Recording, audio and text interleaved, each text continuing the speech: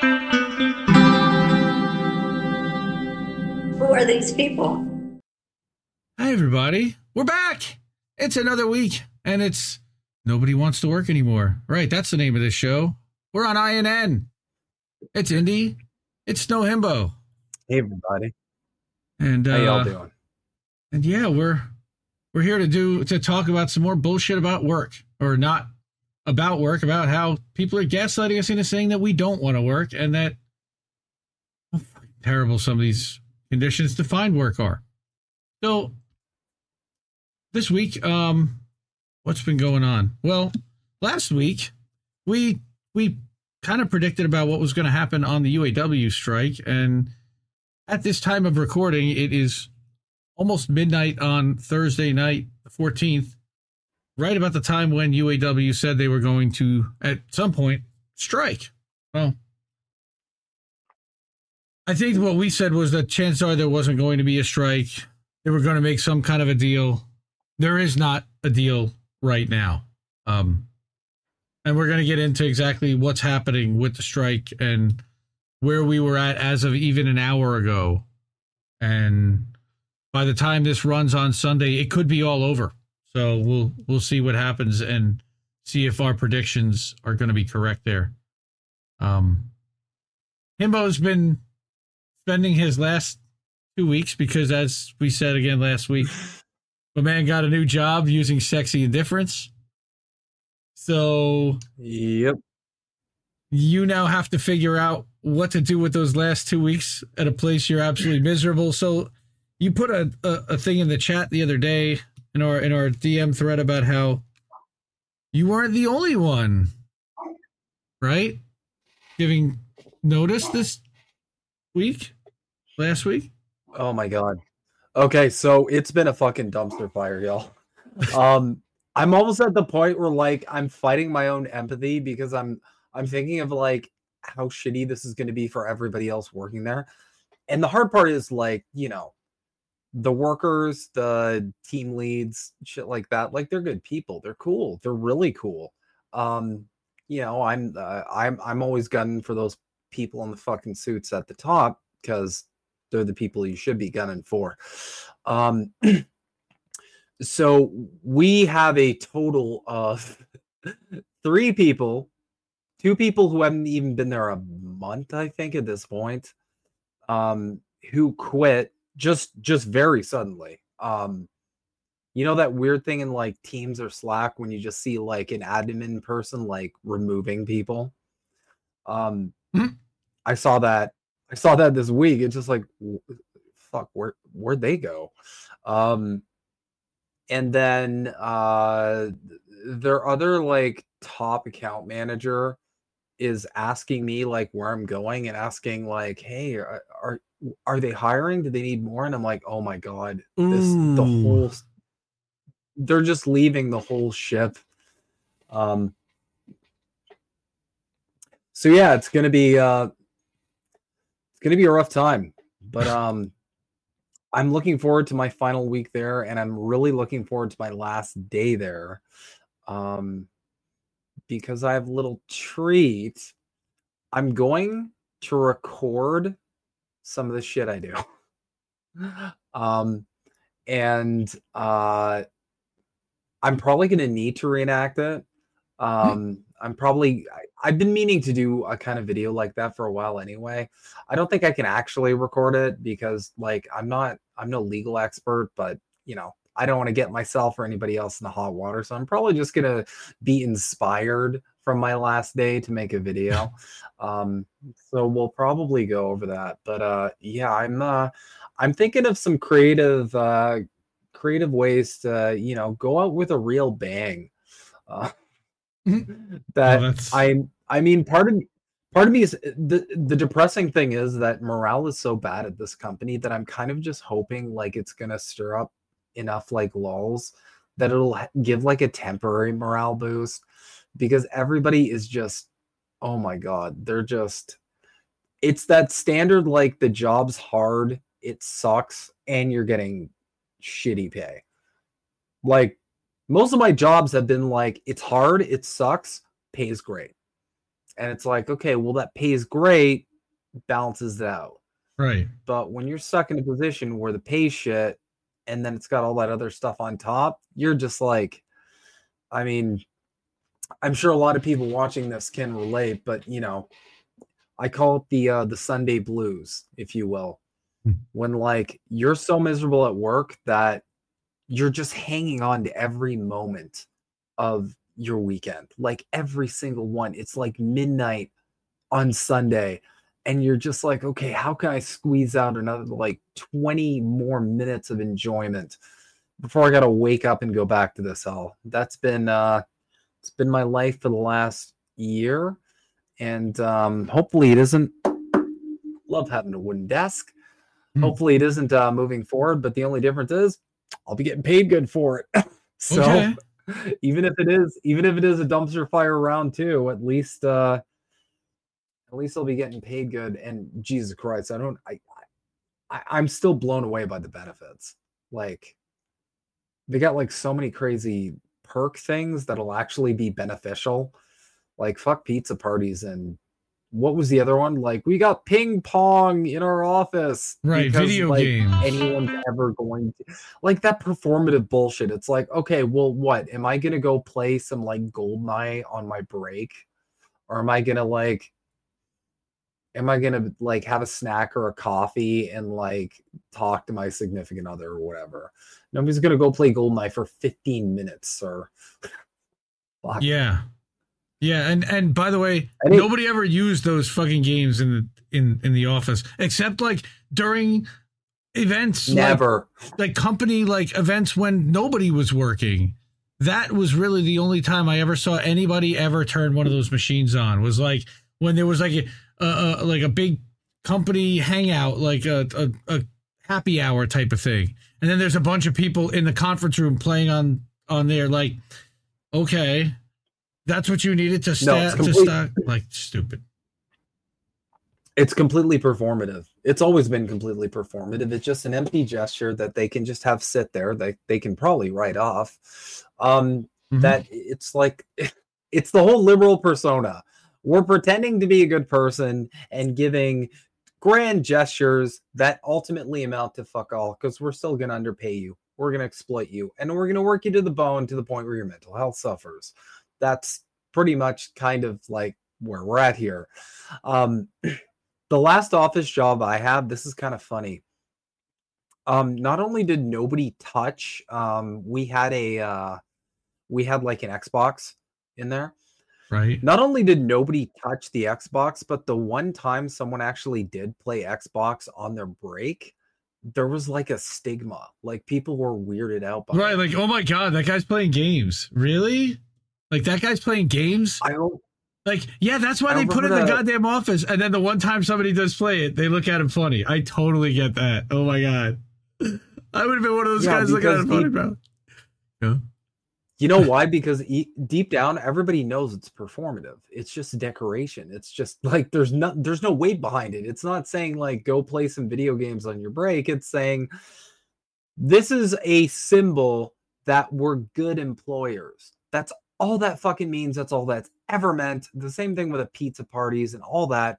It's just little tricks to make you appreciate your employer the same way like an abuser gets you to like, it tricks you into thinking like, you know, you'll be lost without them. It's what about the nap? See, I equate it to like Google with the nap pods. Are you really? They're really encouraging you to sleep there, even take a nap for an hour and a half in between meetings. Really? Oh, okay. So I brought yeah, just a trap for workaholics at best. I brought this in tribute for you this week. I think you sent this, but I'll be able to come in. Oh, shout out to John Candy, but we'll coming in on Monday, boss. Yeah. Okay, when are you again? Tuesday. I think is that Uncle Buck? Is that what that's from? I think that I don't remember. I think that might have been from Uncle Buck.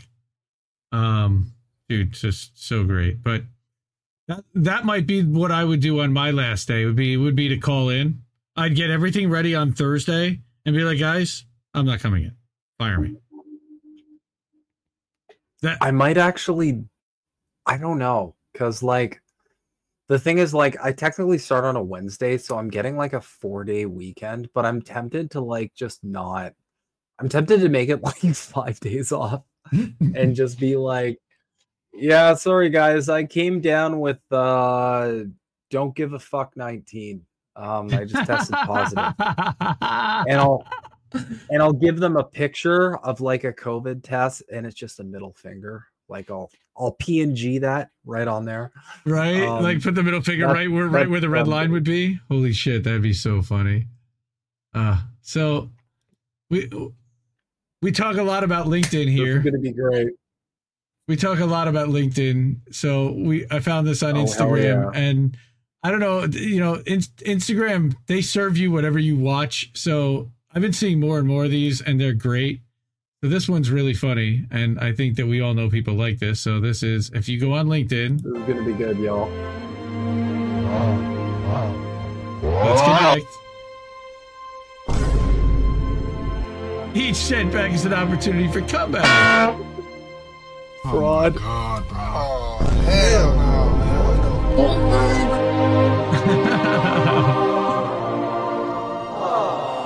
I endorse you, the person you don't know at all. No.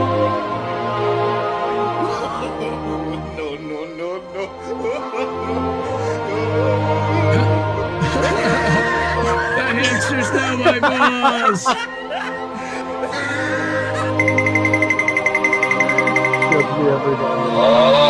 This is so good. The success comes before work is in the dictionary. Read that again.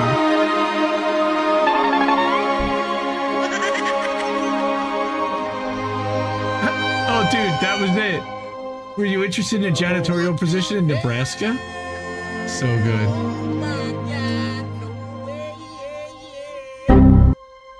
Open to work. Yeah. This guy stinks. Huh? Oh, so good. That is glorious. Oh my God. 60 And seconds it's through so LinkedIn. true. Like LinkedIn has just become such like it's become such a clown world. Like every time I log in, it's just all this weird, like bizarre behavior. Not to mention, like, I feel like everybody self-censors way too much still. I think moving forward, I'm just gonna like use my LinkedIn account to just call out shitty companies. Just every post is just gonna be a fuck you to that company. Just be like, yeah, this company's shit. This company's shit too. Like, might as well. Or I'll make another LinkedIn Snow Himbo and I'll just call them all out. That'll be fun. Call them out on their shit. So you said something about that you were going to start messing around. And I remember you said that this was your first note of the week. And I literally was drinking my coffee and really had to work hard to not do a spit take. And I said, oh my God, your CRM administrators are going to kill you, because I was one at one point. That was the first place my head went after laughing at the comment was the CRM. Oh my God, the CRM. Because I'm a dork. Yeah, that went right into the notes tab of Zendesk, y'all. That's awesome. Did a real big come. I love it. I'm gonna come. I wish I had that on this soundboard now. One other thing I brought here. This is a friend of mine on Facebook that met. He's a lefty, Ethan, and he's also looking for a gig, and it's been really tough. And we found a new fan of the show, so shout out to Ethan if you're watching. Hey, thanks, man. Good to connect. And I asked him for permission to use this here tonight, so we do have his permission, where he posted, job recruiters will call you 3 times a day for a week until the client chooses someone else, and then you can't get a call back at all for a week or two. And that is or you pretty just won't much get a call back at all. pretty much how it is. And that's a lot of fun. So we know that's going on. And then this, speaking of nobody wants to work anymore, I was reading this thread of somebody that I know on LinkedIn, and certainly right in the middle of the thread, you've got to have, there's always one. We have a problem with people who want to work. This is literally another version of nobody wants to work anymore. And then they literally use this whole nobody wants to work anymore. There's a whole graphic that clipping headlines going back to the early 1900s. Every few years, somebody always posts, one of these mainstream corporate papers always posts about nobody wants to work anymore. But this image makes me laugh because people have been saying that for years. Personally, I don't think the problem is people don't want to work, but people have been burned by employers who want their employees to do $1 million job with minimum wage pay and benefits. Yes. Yep. Now, the guys that put, yeah, it's now the reason why, and I will say that Kyle, who posted this originally, I know Kyle. So Kyle had put up that for the first time, 4 different companies have contacted him about people needing to fill positions. And he said it's in finance and sales and across the board. And I've never had that many companies come to me. It's like, how come they can't fill these positions? I can tell you. So it's not because here's the funny thing. It's capitalists are always and their enablers are always going to be like, well, it's because people are lazy, blah blah blah. I'm going to be the first one to say this to everybody. Okay, if you're getting paid poverty wages and work to the bone, you're allowed to be lazy. I'm tired of people feeling like, oh, I don't want to be perceived as lazy. You know what? If I'm putting 8 hours of my day, possibly more, of my life, which is not infinite, into making some other fucker money, you know what? I don't care if I'm lazy or not. If I'm putting the majority of my waking hours into working a job, and at the end of the week, I'm still worrying about financial shit, suddenly, I don't really give a fuck about work ethic. I'm sorry. Because the problem is I'm being exploited to begin with. So everybody's got to drop this attitude where it's like, oh my God, like, I don't want to be perceived as lazy. It's not lazy. Don't even use that word anymore. Flip it around. Be like, I don't have any incentive. I'm not motivated. That's Shit like literally, that. you know, it's so funny you say that, because I was having a conversation with Reef, our buddy Reef Breland over at Indie News Network, INN. Go check him out. Just like a half an hour ago, right before we started recording this. And I said, you know, I almost feel like it's Office Space. And I'm like, we should almost change the name of the show to Office Space, because I don't know, man. I think that the censors might come get, you know, the copyright. We had a whole argument about that, but literally, I mean, that's what this reminds me of. While you're saying that, I'm thinking Office Space, and just the scene where Peter's like, yeah, you know, I'd do more, but you know, you guys just start like that. You're literally Peter now, and I love it. Yep, you're talking to the Bobs, pretty much. I did want to shout out that this is someone. Go ahead. And this is someone who's been a workaholic for many, many years, always gave it 200%, always stayed late, always hyper-focused on, you know, the task at hand and going above and beyond. I'll be the first one to admit that part of that was because subconsciously I was like, man, this is so much dopamine. Just keep fucking going. This is great. But that's a whole other conversation. But I will say that this is coming from a workaholic who finally, in my 30s, I realized, you know what? Doesn't matter how hard you work. They're going to exploit you. You got to set your boundaries, and you got to say, you know what? I'm not going to be this like cog in the company that you guys can milk for all these extra profits. Okay? I'm thinking about me, and everybody else not without paying for it. That stance. No. Shit, man. If you want to pay me $200K a year, yeah, I'll do whatever. I will do whatever. You see, everybody's got a price. Everybody's got a price, like the $1 Million Man used to say when I was a kid. This person did also point out how Kyle and Paul, who run a company called Automotive State of the Union. It's an ad agency. They also do other cool stuff. But they also made a TV show. It almost kind of like us, only a whole lot more professional and like a real agency production. They decided that they were going to create a TV show called More Than Cars. I'm a big fan of these guys. And what More Than Cars is, they've only had a couple episodes, but they're trying to showcase that there are actually people in the automotive industry that work in dealerships and spotlight their journeys, how they ended up working there, why they continue to work there, what they think is great about it, some of the challenges. And it's PR for people who work in car dealerships, because there is this awful stigma about a car salesman, but there's all different roles of people that work in the car dealership that end up getting this awful stigma because of the people that they deal with in the service department at times that can be rough, or tell them that they have to have an expensive part replaced, or an expensive servicing that may be more than they have.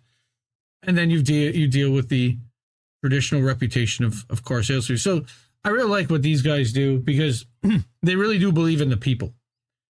Sounds corny as it may sound, I've met these guys personally, and they're not bad dudes, and they're capitalists. Well, no problem saying that they are capitalists. They're certainly in it to earn some cash, and that's okay, sort of. But they also do a lot to give back to the people, and they are focused not just on profit, but what they realize is that if you focus on people and experience, the money comes. So that was my little soapbox on the nobody wants to work anymore thing. Now, we also have this fucking guy. All right. The Gerner Group. I'm just gonna preface this by saying this is not a real person. This is a fucking lizard. Okay. You can even see that's obviously, like, he's not even proportioned properly. That is a lizard in human skin. Do not think this is a human being. That motherfucker. People were making fun of him, calling him a conehead. That motherfucker is not real. That motherfucker is not real. Dude, the chick on the plane. That's who she was talking about. He was trying to talk her up on a plane. That's the guy. So, I'm convinced. This is a 1 minute and 11-second clip in which he says that the workers have become arrogant since COVID, and we've got to kill that attitude more. Now, this is more in the work from home stuff that we've been talking about, but check this out. I think the problem that we've had is that we have people decided they didn't really want to work so much anymore through COVID, and that has had a massive issue on productivity. Tradies have definitely pulled back on productivity. They have been paid a lot to do not too much in the last few years. And we need to see that change. We need to see because productivity is in an all-time high, right? 40-50% in my view. We need to see pain in the economy. We need to remind people that they work for the employer, not the other way around. I mean, there's been a systematic change where employees feel the employer is extremely lucky to have them, as opposed to the other way around. So it's a dynamic that has to change. We've got to kill that attitude. Yeah, they do work for the employer, but you know what? They're the ones that generate wealth for the employer. You fucking parasite. You fucking leech. I swear to God, if this doesn't make you immediately Google DIY guillotine, I don't know what will.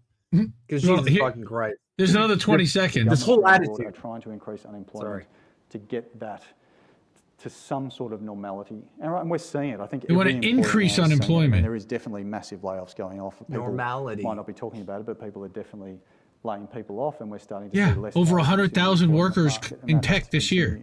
Because that will cascade across the cost balance.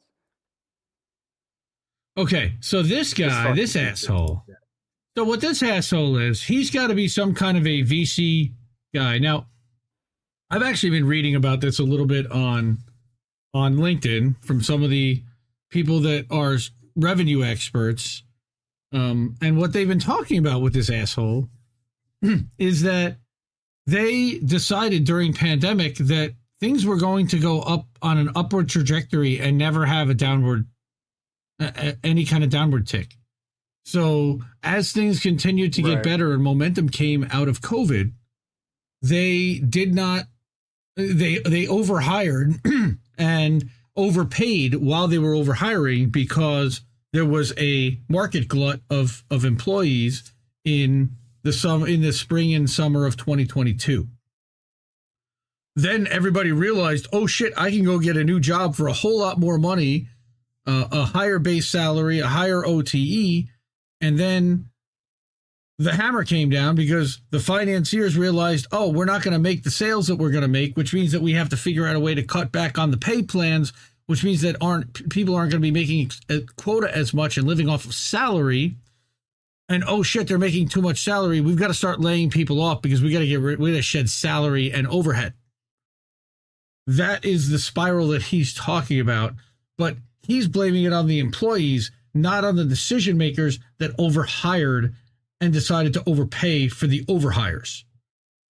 That was not the fault of the employees. For those people. On top of the fact that, these guys are going to be just fine.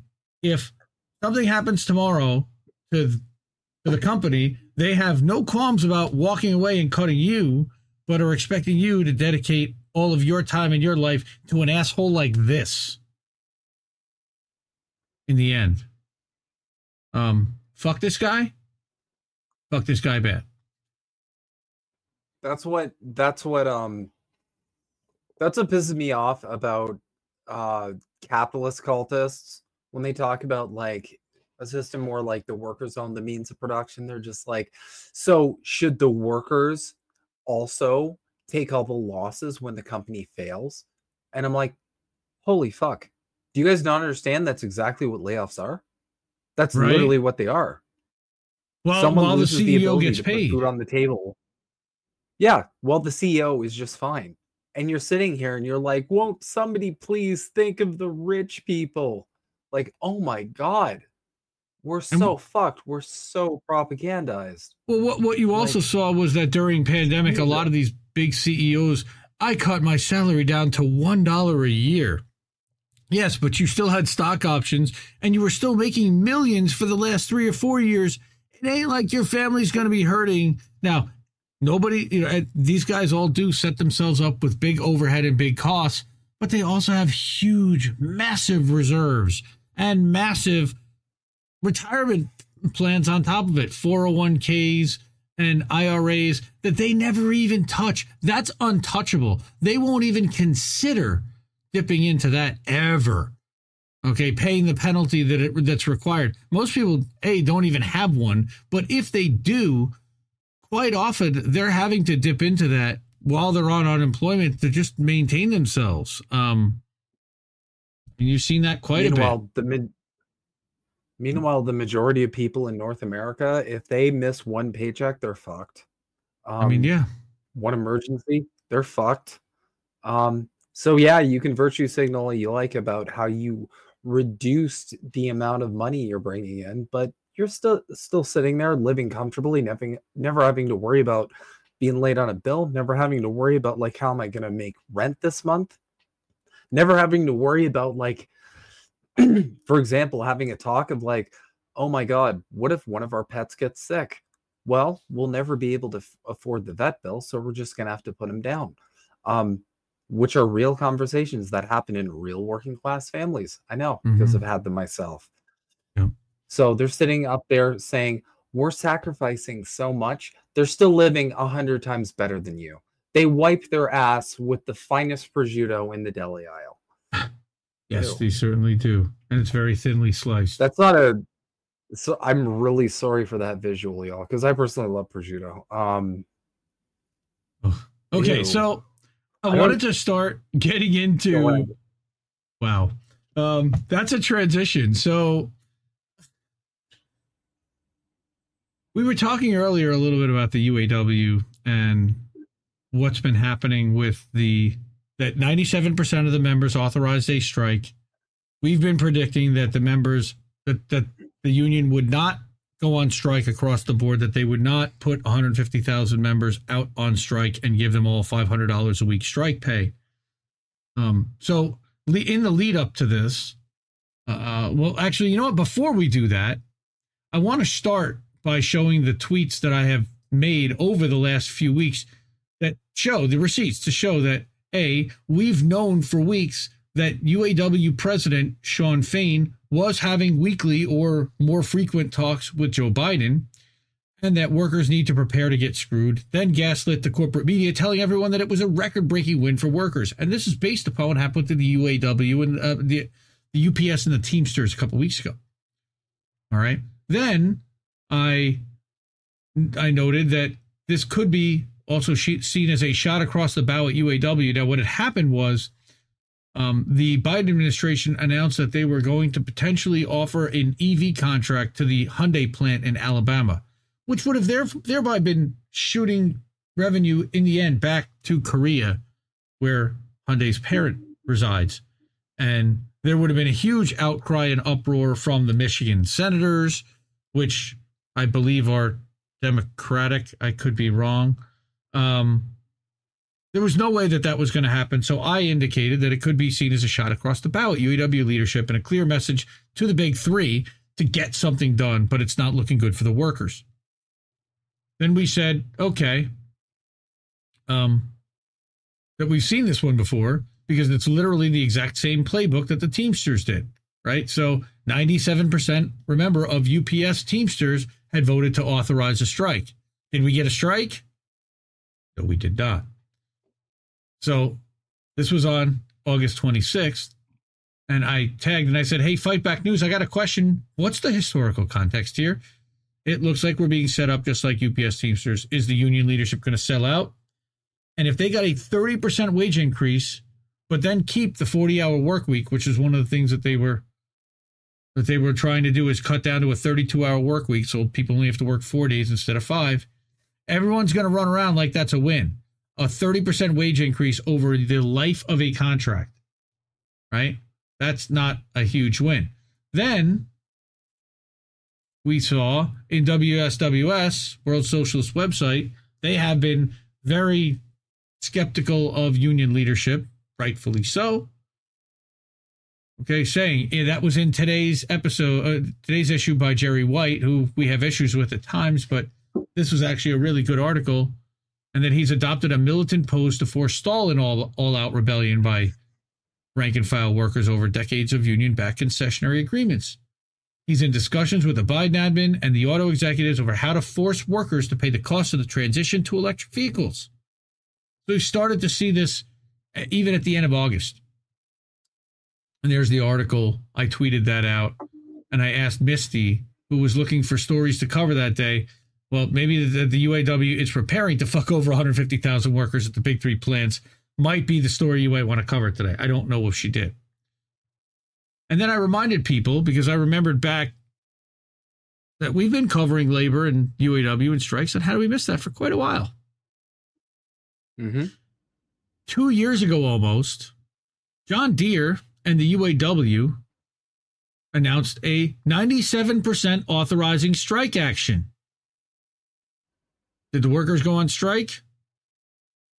I believe they did, but at the same time, they called the UAW criminal scumbags. Yes, that was what the John Deere UAW members called their union leadership after the deal was signed, criminal scumbags for selling them out.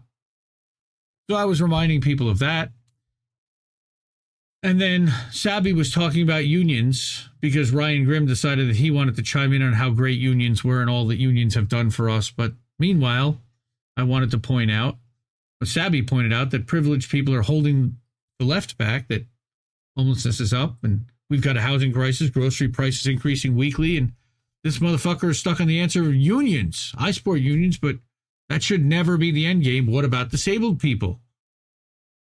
Yes. Sabby, yes to all of those things, right?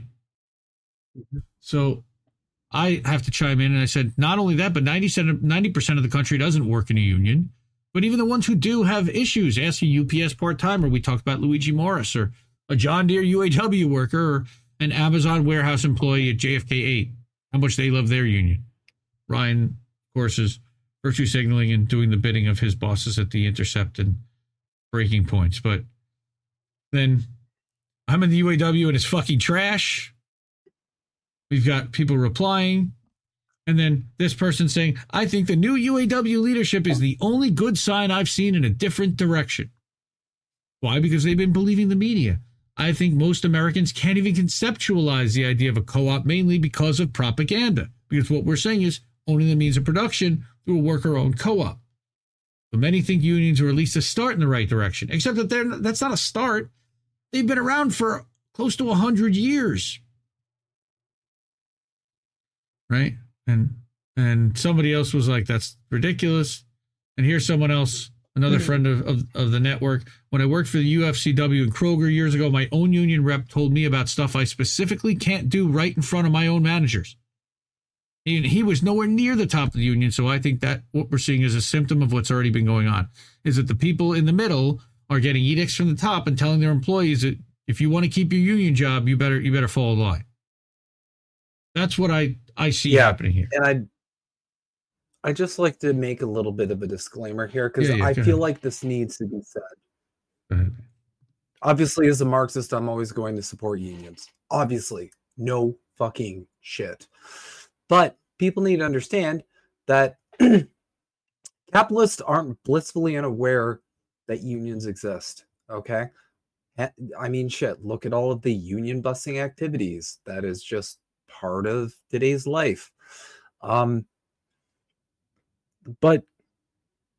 they're also not stupid. And a lot of these unions are probably influenced by moneyed interests. And that's something that we need to get better at calling out without having that knee-jerk reaction of like, oh, they criticize unions. That means they're anti-union. They're for the capitalist. We need to stop this toddler brain thinking. I know a lot of it is probably just op accounts and like people who are trying to force us into a black and white thing. But seriously, I mean, unions aren't magically immune to corruption or influence. And I think the only way to get towards a more pro-worker society is everybody, left, right, whatever, everybody needs to get much better at calling out when unions are fucking up and when there's corruption in unions and all this, because these things are very real and they do happen. And we're never going to get better unions unless we are critical of these things. It's like everything else. Like if you want a better system here, you need to be critical of the current system. That doesn't mean you're against the system. If I buy a car and the car breaks down within 20 minutes of me driving it out of the dealership, and then it blows up and I get eaten by a velociraptor. What was I talking about again? No, I'm kidding. My point is, like, if I buy a car exactly. If I buy a car and it breaks down 20 minutes after getting out of the dealership, and I have a problem with that, and I say it's a shitty car, that doesn't mean I'm against cars. That doesn't mean I'm anti-car. It just means that I'm calling out a problem within the car sphere of discussion. Okay, so people need to understand in 2023, there are some problems with unions, and we need to start talking about them if we want better unions. Rant off, /thread or whatever. The gaslight is happening in real time because I literally just had an alert come across my phone. United Auto Workers comes from the Washington Post, who of course is one of the media arms of the Democratic Party primarily, but the establishment, the left wing of the establishment that's narrative managing and setting all this stuff about Ukraine and saying that Joe Biden is just star-spangled dandy. United Auto Workers Union launches historic strike at 3 plants as contracts with Ford, General Motors, and Stellantis expire. Now, before we get to that, and that is literally the gaslight happening in real time, because 3 plants, and we're going to talk about which 3 plants, why, and how historic this really is. Let's also concede and acknowledge the fact that, and this published 2 days ago, automakers hand billions to shareholders while stiffing workers. They have authorized $5 billion in stock buybacks over the past year. This was also one of the big contentions at UPS was that UPS had done, I believe, over $8 billion in stock buybacks since pandemic had started. And these are profits that are artificially or not so artificially increasing and inflating the existing shares on the market by removing existing shares from the market, thereby reducing the availability and potentially increasing the value of each one. It is designed completely to help the shareholders and the capitalists and to screw over the workers and to not have their shares diluted to increase the stock price. And who does that benefit? The shareholders and the executives primarily. So I'm Matthew sorry, when you first sent me this, as we were talking about earlier, to me at least, it just feels like a power move. This just feels like a giant middle finger to the working class. It's almost like a remind them of their place sort of move. Because obviously nobody's going to be happy with this, but it's like, no, we're going to do this. And we know they're going to report about it a lot, but we're just reminding them that they have no power and we have all the power. Because like, I can't see another like framing other than like just outright like demoralization attempt at this, because Jesus fucking Christ. Sorry, continue. It is literally the owner class giving themselves a raise on the backs of the working class. Okay, because as their share values increase, all right, and they're not giving raises or keeping up with inflation and cost of living, and then on top of that, rewarding increased productivity. Yes, productivity is at an all-time high. According to this, $21 billion in profits just in the first 6 months of 2023 between the big three automakers. Now, again, that's three big companies, GM, Ford, and Stellantis. Those are along the lines and along the same numbers as UPS, who had earned $100 billion in profits since pandemic had started. I think that and that's one company versus three, you have a lot more competition in the automotive space. They also make, the big three make tanks, they make military vehicles, they make commercial equipment, whatever. And that UAW would threaten our ability to do what's right long term for the benefit of the team, but the UAW were greedy. $5 billion in stock buybacks. So that was 2 days ago, as part of its efforts to force the auto companies to spend more on their workers. Like it says, UAW is taking aim at the corporation's stock buyback approach, which is great. And these guys, by the way, The Lever, founded by David Sirota, not a huge fan of David Sirota. Some of the people here I do like. Matthew Cunningham Cook happens to be a good writer. Andrew Perez, good writer. Julia Rock, she's a good writer there too. But our union proposed enhanced profit sharing formula that would provide workers $2 for every $1 million spent by Ford on stock buybacks, special dividends, and $2 for workers for $1 million. That seems proportionate. And I'd just like to remind everybody that, like, these people would not have a roof over their heads. They would have no food to put on their table if it weren't for the surplus value that they are enjoying from the labor of those workers. Okay? They wouldn't have anything. They're not the ones digging up the rocks in the earth. They're not the ones making the sandwiches. They're not the ones out there catching the Alaskan king crabs. They're just sitting on their asses, right? Yep. And yeah. So again, until 1982, the U.S. had banned stock buybacks because it was literally considered market manipulation. And then all of a sudden, Reagan deregulates the market, and now it's a regular thing. For the automakers, the latest buybacks reflect an even stronger commitment to speculative payoffs for their shareholders. Like I said, they spent $484 million on stock buybacks last year.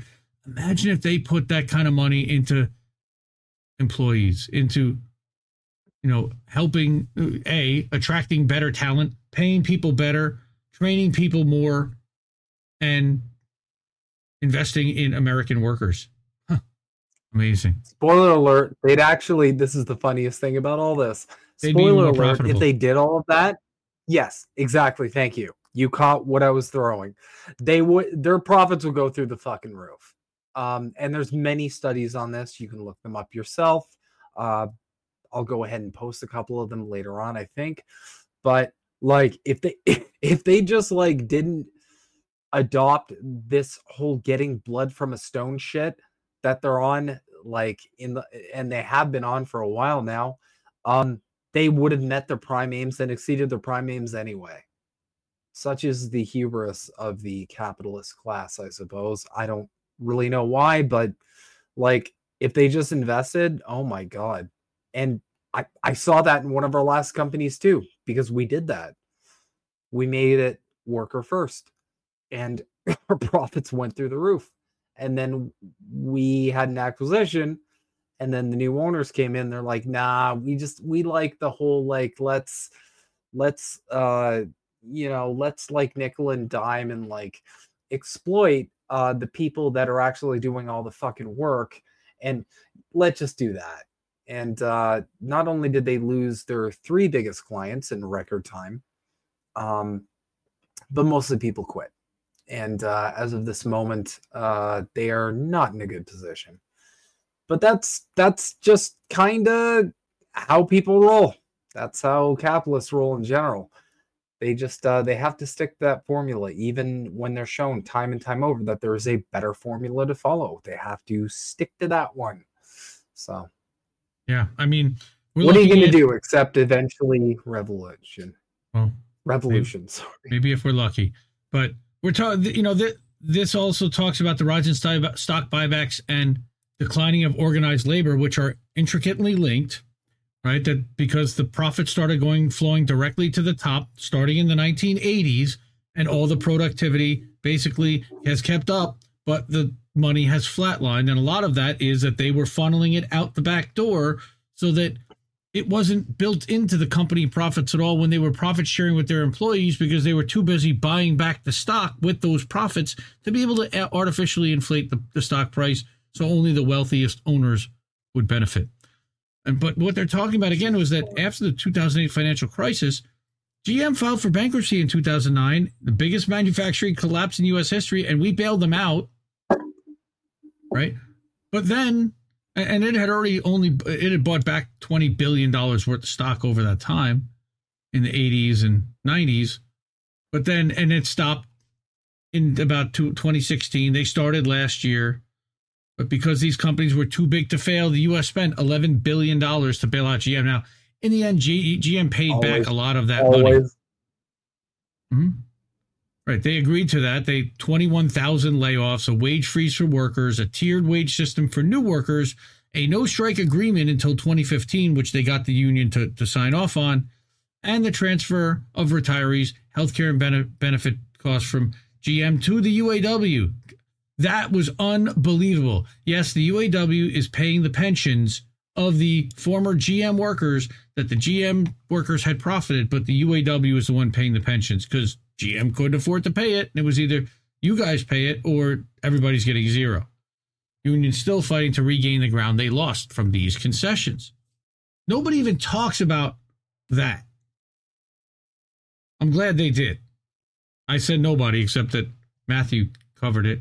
In 1986, they employed nearly 900,000 people, and today they only have 167,000. And they only had 4 brands then. 5. They had Chevrolet, they had Oldsmobile, they had Buick, they had Cadillac, and they had GMC. Those were their 5 brands. Now you have 4 brands, I believe. You've got Chevrolet, GMC, Buick, and Cadillac. Oldsmobile doesn't exist anymore. They had Pontiac, they got rid of Pontiac. They had Saab, they got rid of Saab in 2009. They had to shed brands. I was surprised that Pontiac stayed and not Buick. I thought they would have gotten rid of Buick instead of Pontiac. But and what a resurgence Buick got as a result.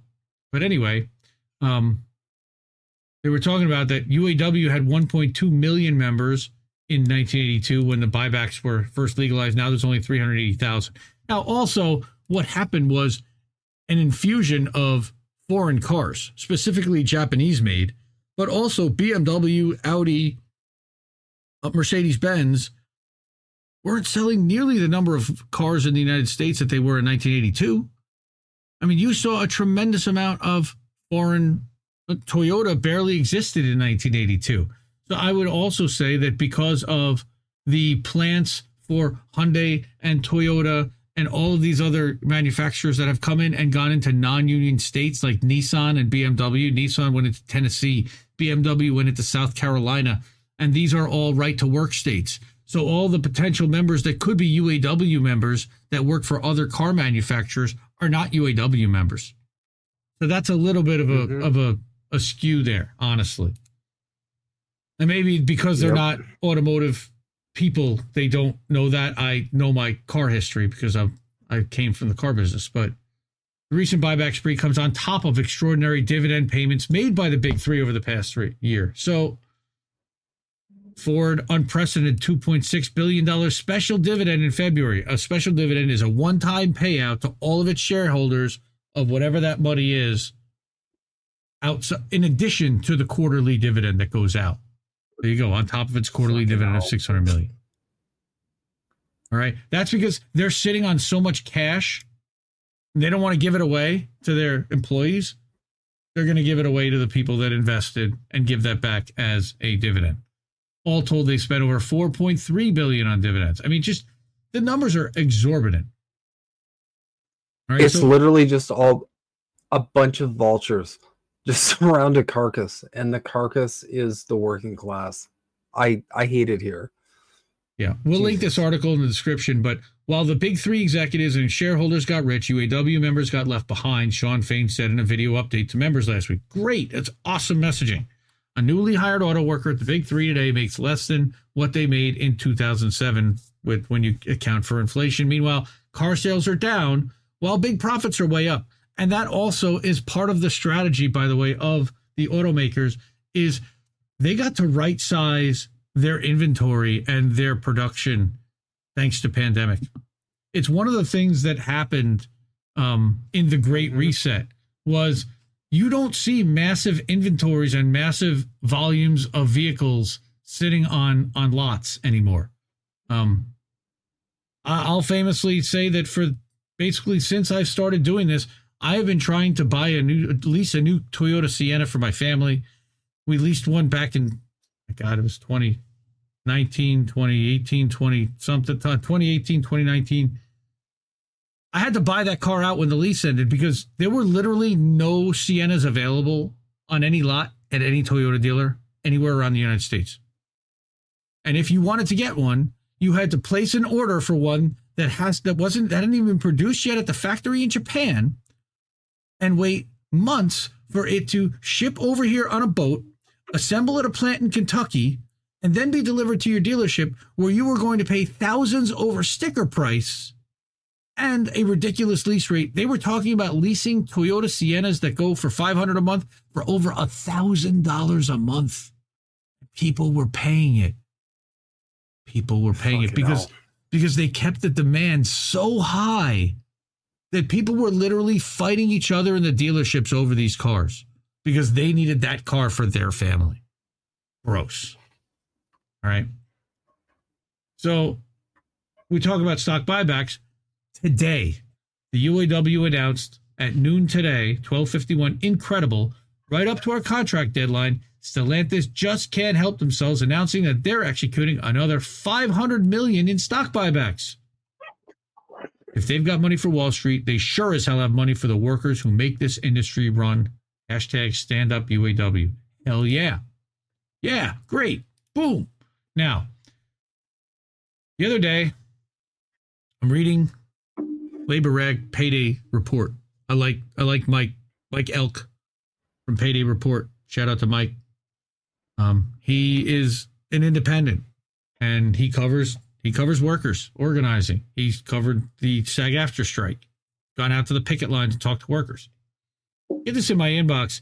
and I noted the language, and I was like, oh, shit. First of all, Strike Buster Bernie is now showing up at a rally with the union. Anytime they send Bernie in, it's over. And I've been saying that for 2 years, and nobody wants to listen. But whenever they send Bernie in, Bernie is there to be the uncle, to put his arm around your shoulder, to go, well, we really tried, but this is what's best for the country, son. And that's what I feel like Bernie's role has been with big labor. Because they love him. That's what Bernie's role's been from. I'm sorry, I'm just going to be the one to say, I'll just rip the Band-Aid off. People can get triggered, whatever. I'll laugh at you if you do. That's been Bernie's role from day one. I'm sorry. Like, it's just, this is like, if people don't see the writing on the wall from by now, like, I don't know what to tell them. I don't know how to help these people. Now, this is tomorrow morning. They're supposed to be having this rally in Detroit. This will help the UAW rally public support as it appears very likely, in quotes, that the union will strike this week. When I saw very likely, I knew that it was never going to happen. Not the way that they say that it was going to happen. So then we have flowery language. Because you never... Why would they say that? You never put that out there. Why would you ever say very likely? Like, if you're in a conversation and it's like, are you coming to the party? If you're introvert like myself and you're like, yeah, maybe. Yeah, it's quite possible. Anything other than just, yes, I will be there, you're essentially signaling, there's a chance that it's going to be a no, but I can also kind of get out of it because I'm going to show interest. That's all this is. It wouldn't be very likely. It would be a fucking yes if this was going to be a definitive, like, move forward action. Right. And then, so this is the article that it was in an online town hall. He said the union would engage in a series of targeted strikes at certain employers. Yeah, that was yesterday. And I'm like, oh, this is bad. This is bad. Instead of striking at all three at the same time, the UAW will instead target specific locals. The union said it would begin informing UAW locals of when they will go on strike tonight at 10 p.m. Again, this is Thursday night that we're recording. This is going to create confusion for the companies. It's going to keep them guessing what might happen next. He's playing 3D checkers, right? We're going to hit him we're going to hit where we need to hit. And where we need to hit, we're going to hit to move mountains. Very tough kind of flowery language, right? So somebody sees this and says, okay, Sean, we wanted to stand up. You back down. Strategic strike will not work. This is a game that you're playing with our lives.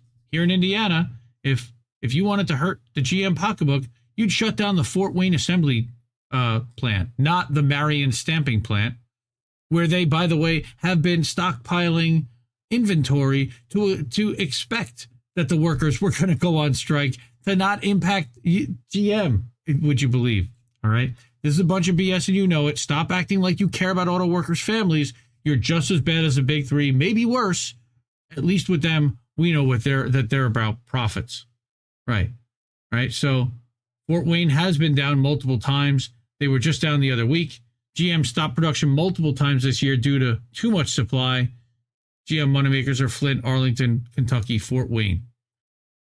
All right, the HD plant in Arlington should be no-brainers, right? So somebody else deleted that post and said that we're still waiting on our unemployment from the shutdown in April. Isn't that nice? So Mariah Bigelow, thank you, Mariah, for being publicly and speaking out publicly against this.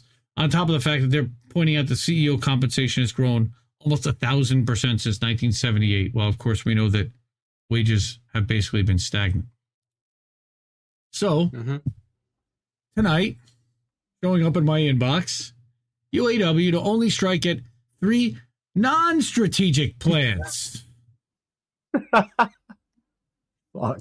Wait, what? Thanks, Sean. Goofball. A few minutes ago, Galaxy. A few minutes ago, UAW President Shawn Fain announced the union would only strike at 3 non-strategic plants beginning tonight. Tonight, for the first time in history, we will strike all 3 of the big 3 at once. if you don't see that this is a media sell job being presented that they're going to end up selling as a historic contract because they signed it with all three automakers when they've never done that simultaneously before, ask yourself years from now when this agreement expires and we have the brinksmanship coming up to the fact again that all three are going to expire simultaneously, do you think this is going to be used for workers or against workers? Jesus Christ. Instead of striking at strategic parts markers that could force multiple plants to shut down, the UAW decided to strike at 3 plants that make some of the least popular cars in each of the big 3 chain. The Toledo Jeep Wrangler final assembly plant, the Michigan assembly plant, which makes Broncos and Rangers, and the Wentzville, Missouri plant, which nobody was talking about, which makes Broncos and second-tier trucks. But that can't be right. GM doesn't make Broncos. Ford makes Broncos. They meant a different. They meant I can't think of the Canyons maybe, or one of the smaller pickup. With the union striking plants of little strategic significance to begin, it's unclear if the UAW will move to strike at more strategic plants that make auto parts used by multiple plants. I think what they're trying to do is, again, send a shot across the bow. Say, look, we'll strike at these unnecessary plants. Make our deal. Concede to our wishes. And, be ashamed if some of those other things happen. Because it's up to you if you want to make it happen. They're just slow rolling this. But it is unclear why the UAW decided not to target more strategic plants. The Biden administration has applied enormous pressure to both the union and the automakers to settle the deal, which we've been documenting here.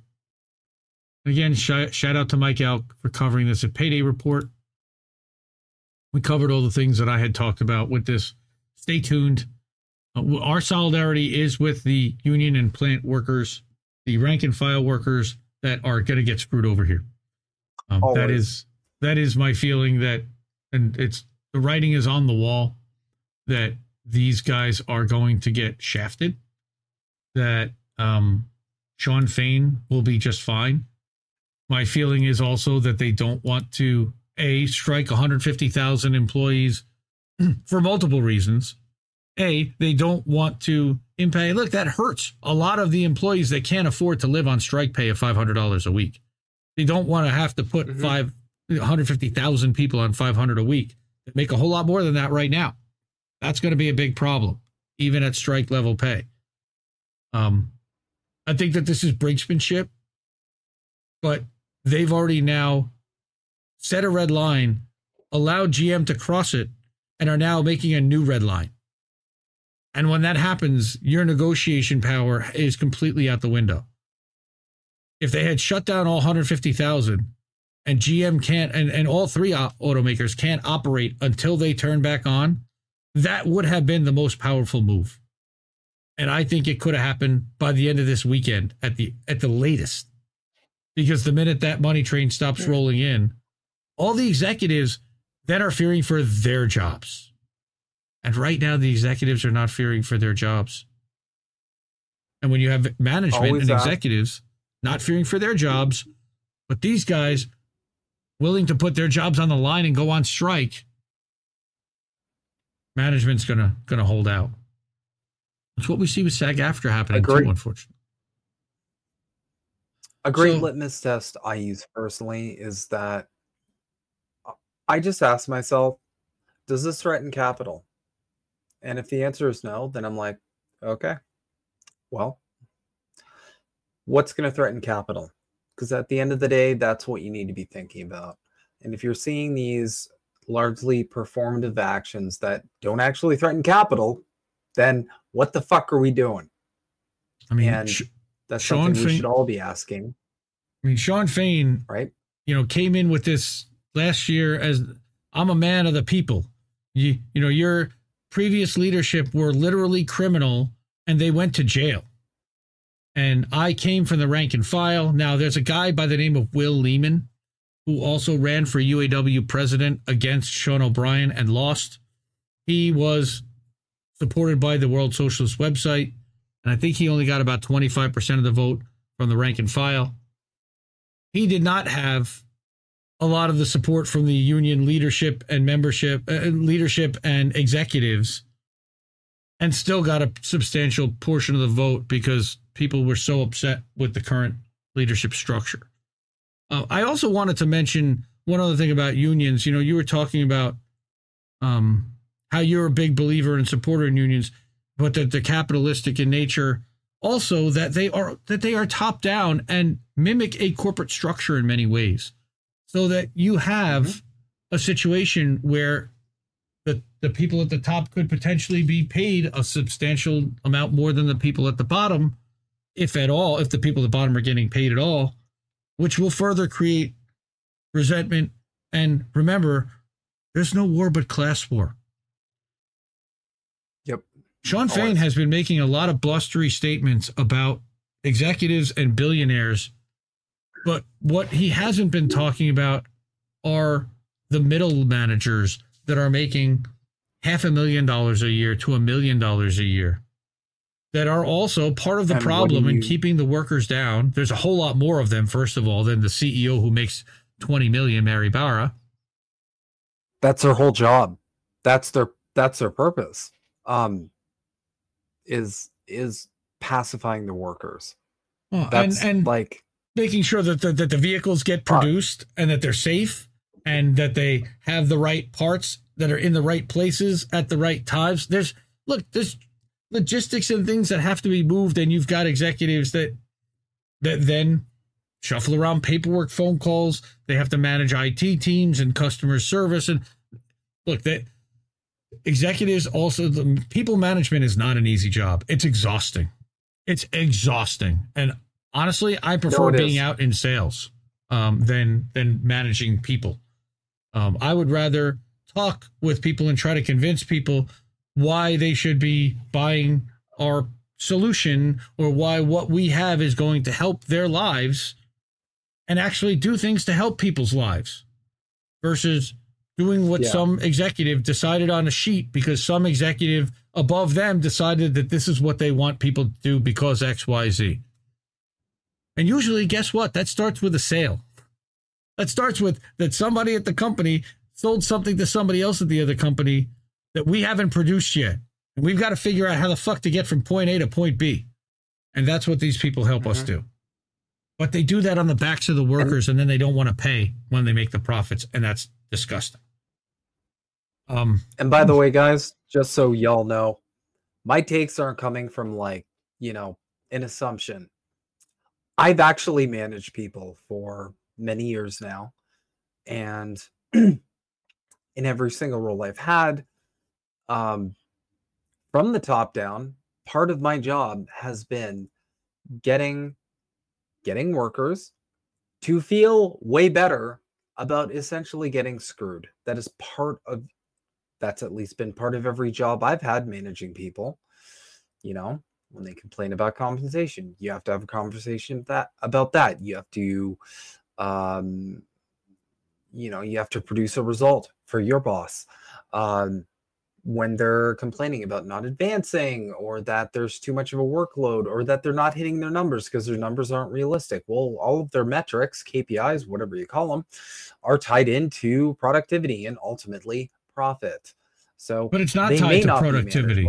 It's just to profit, because what they do is they artificially reduce their profits by buying back the stock.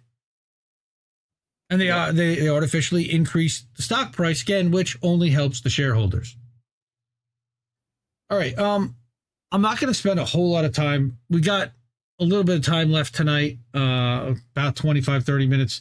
I did want to showcase, because tonight, and I got a reminder, funny enough, I've been on Facebook with my Indie Left account, facebook.com/indie.left, I believe is where you find me there. My personal account as Indie. And it reminded me that 1 year ago today, INN, and this was led by Colin and I primarily, but there was a huge collaborative effort that also included Chris Legion, and it included Joe, Shut the Fuck Up, Shitlib 3 now. We love Joe. And Reef, Colin, me, Lucy from Blue Moon Red Wine, Chris Legion contributed to some of this. This was a real INN team effort, and I'm so proud of this. I really am. Even to this day, I still have been sharing this. I still feel this is tremendously relevant.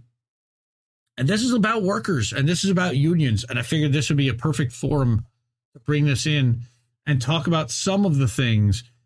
This is, look, guys, it took us more than a month to write this article. And the timeline is that we had been watching, and I'll just read the first paragraph, and we can watch one of the videos maybe that Joe made. I don't know if you've seen these videos, Timbo. Did you watch either of these? Because I put them on Twitter today. I have not, but I've had a really busy day. Okay, so what I want to say here, though, is that we admire him, his tenacity, his care for the health and safety of the workers at JFK 8, and for the relentlessness that he sustained for more than 2 years as he became a national figure, which he clearly never sought out. Again, we wrote this a year ago. We published this a year ago after observing what had been happening for the 2 years that they won their union vote, and then in the 5 or 6 months leading up to writing this article, how he had behaved after winning that and then being named president of the Amazon Labor Union.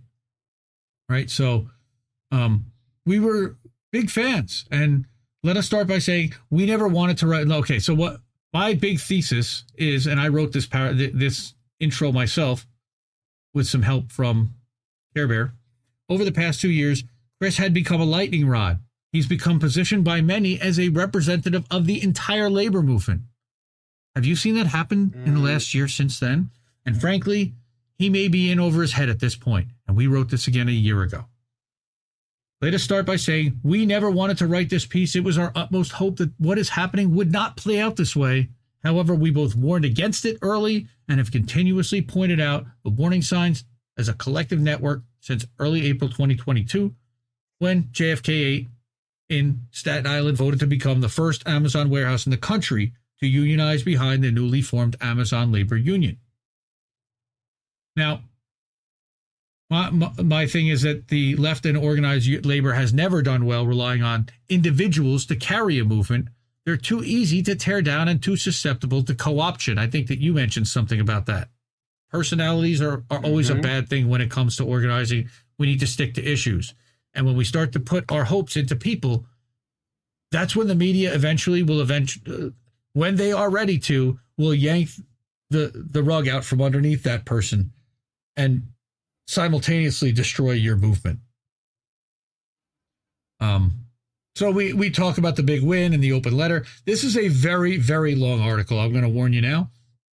All right. We talk about, and this was from INN News right after the win. Reef wrote an open letter to Chris Smalls and read it on air, basically saying, don't sell out, listen to the workers, and don't go DNC route.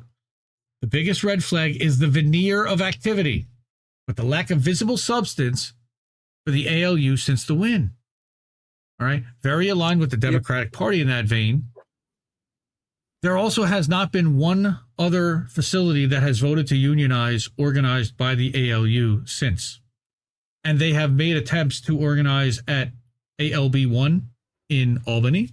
They made attempts to organize at another facility in Staten Island, which I think we mentioned there.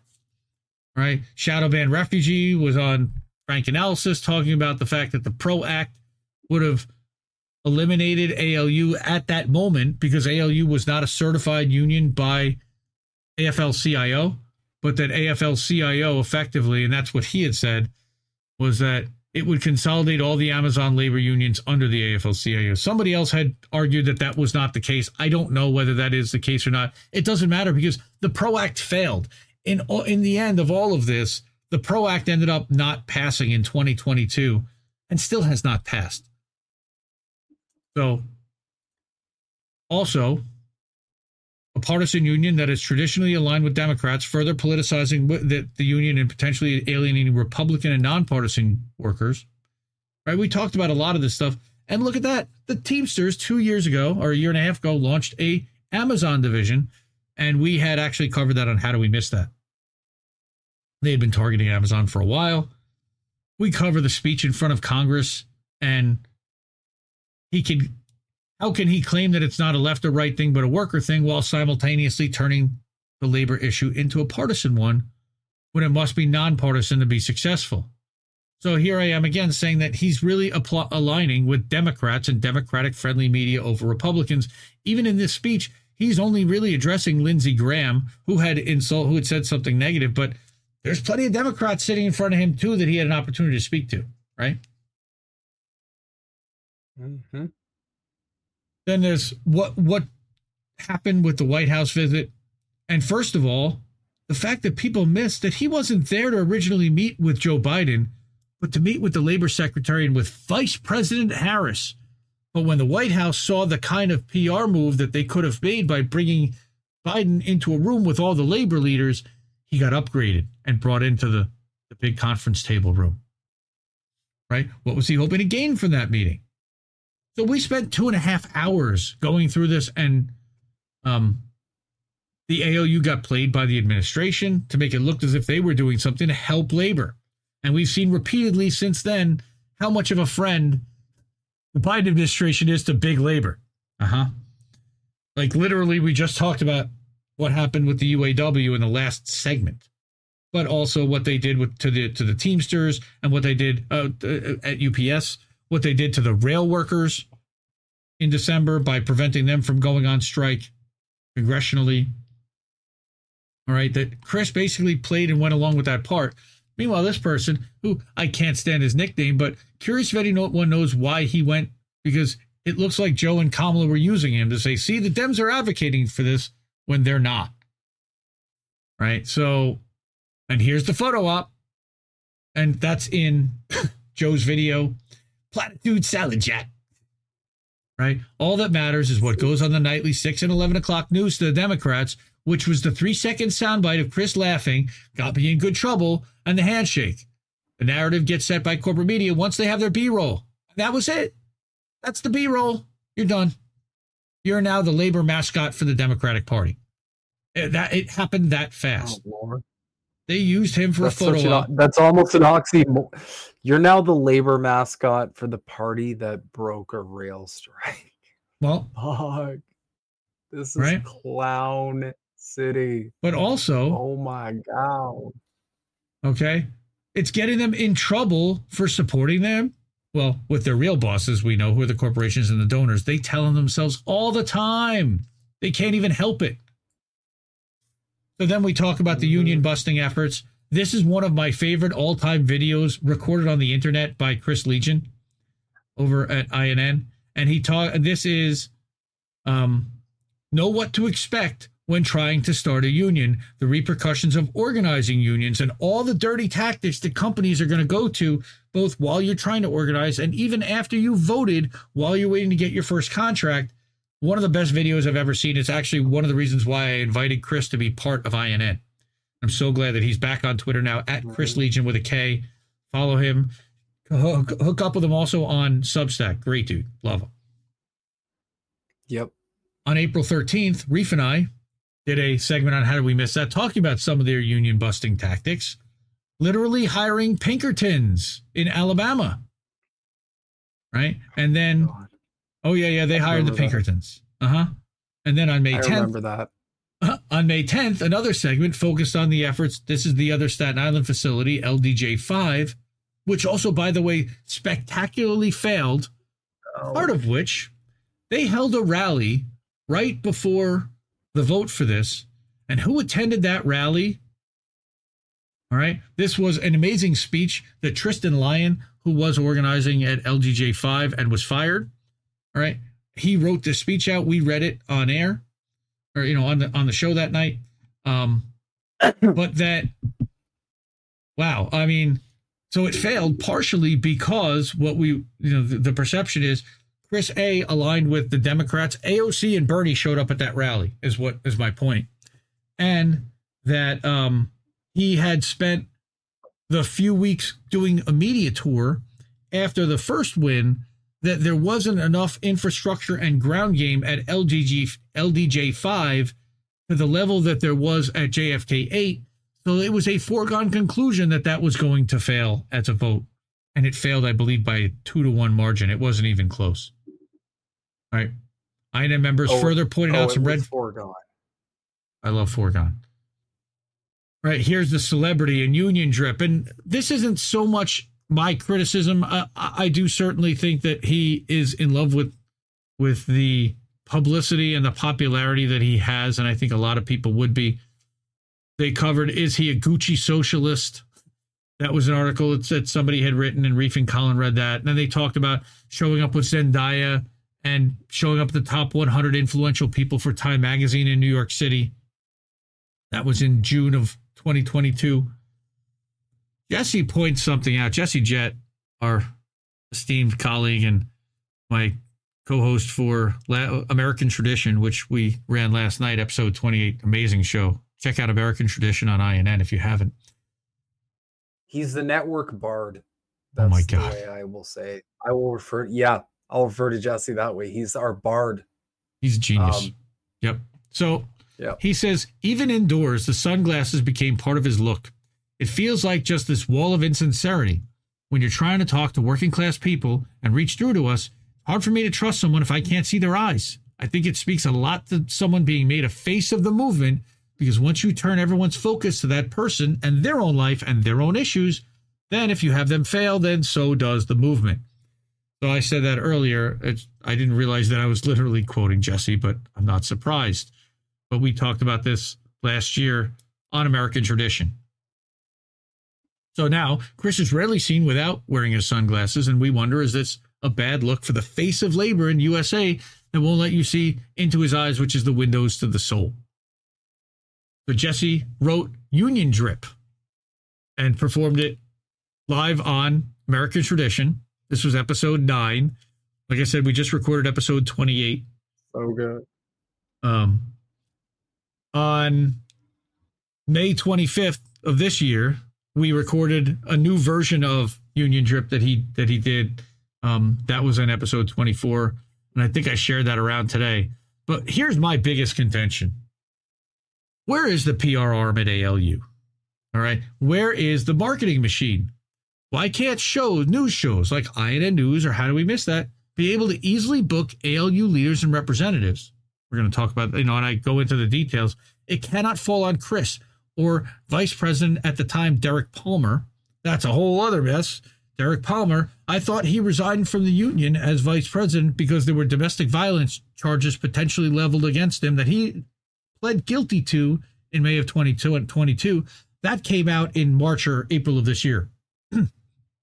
But Derek Palmer, they can't possibly understand the media landscape, the complexities of it, and book their own media appearances, and they can't rely on consultants within the Democratic Party and corporate media links, because how do you think they're going to position him?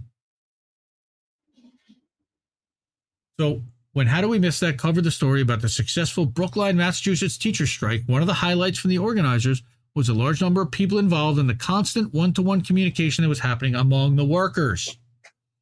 Each leader was responsible for just 5 workers. You've got thousands at that facility. So imagine that you had a leadership structure that had 1,500 people because each one could only speak to 5 workers if there were 7,500 there.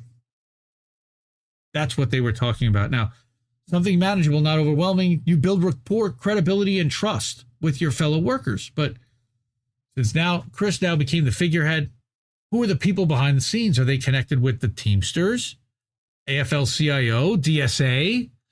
We asked this last September. Are they building an in-house team? They need, and this is my number one contention, I've been screaming this for a year and they still haven't done it. They need in-house public relations, graphic designers, web design, photo editors, programmers, and coders. They need independent media experts from within the warehouses who view media from a worker's benefit perspective first and foremost. Man, this makes me so fucking angry. They haven't done anything of this in a year. I laid this out. I sent it to Chris. I sent it to their legal team. We've shared this around all over the place. Nobody wants to touch it. Why?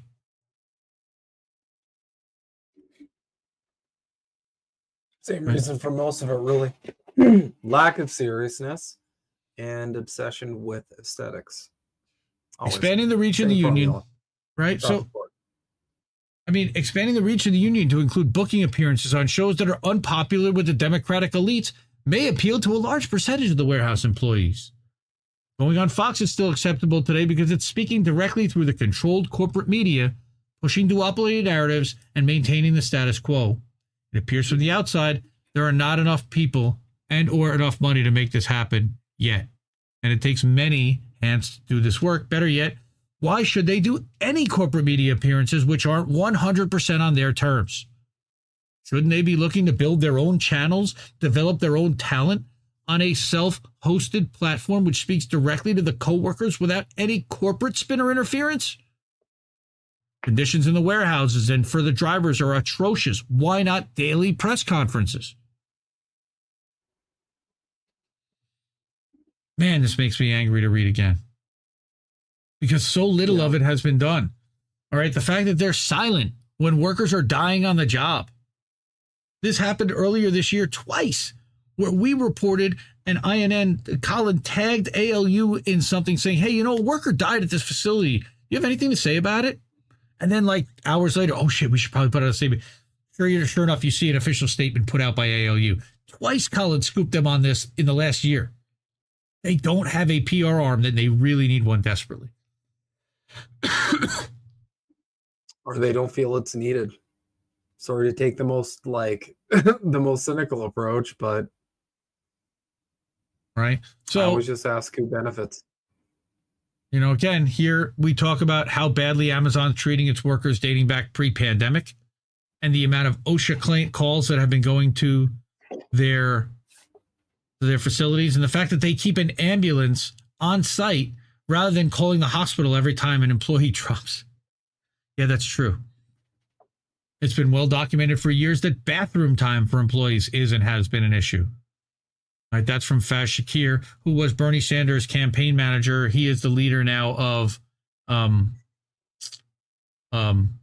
More Perfect Union, who we've covered before. This is a 1.5-minute video talking about peeing in bottles, and we have over 1 million incredible employees around the world and have great wages in healthcare from day one.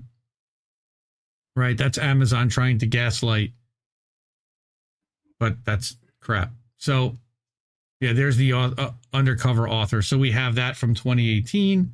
Warning signs of Democrats trying to co-opt the union. Please, again, go through this. There's so much there. And if anybody decides that they want to defend Chris Smalls and ALU, send them this. Please send them this. Yep. 100%. All right. Because there's a lot of questions. Hot labor summer. What do you mean? What? That hashtag? That alone was a DSA / Democratic Party invention. Ilhan Omar, and it's all Democratic Party aligned. They're the only ones that ever used that phrase, hot labor summer. And Chris himself adopted it. Okay, but to be fair, they mean hot labor summers, and they're hot because they can't afford to pay for air conditioning. So right. It is kind of a really bad misnomer. AFT featured Chris at their annual conference, and we know how badly the AFT is an arm of the Democratic Party. Randy Weingarten, awful leader. Sorry. Not a good union leader, in my opinion. Now, here's the other thing that Chris had said on Breaking Points, I believe, that they lost a vote at a facility, but that Chris claimed that more than 100 facilities have reached out about unionizing. Okay, but I've heard of like 4, and 3 of them failed. The fourth one is at ONT8 out in California. They are currently having a vote right now, I believe. But here you go, almost 8 weeks later. And what we did was we tried to email Chris and ALU and invite them to come on. Either how do we miss that, or do some kind of a private, a separate interview. We want to talk to the people at the 100 other facilities whom have contacted Chris. Right? I know Sabby Sabs does too. We understand how busy you are. Trying to be respectful and nice.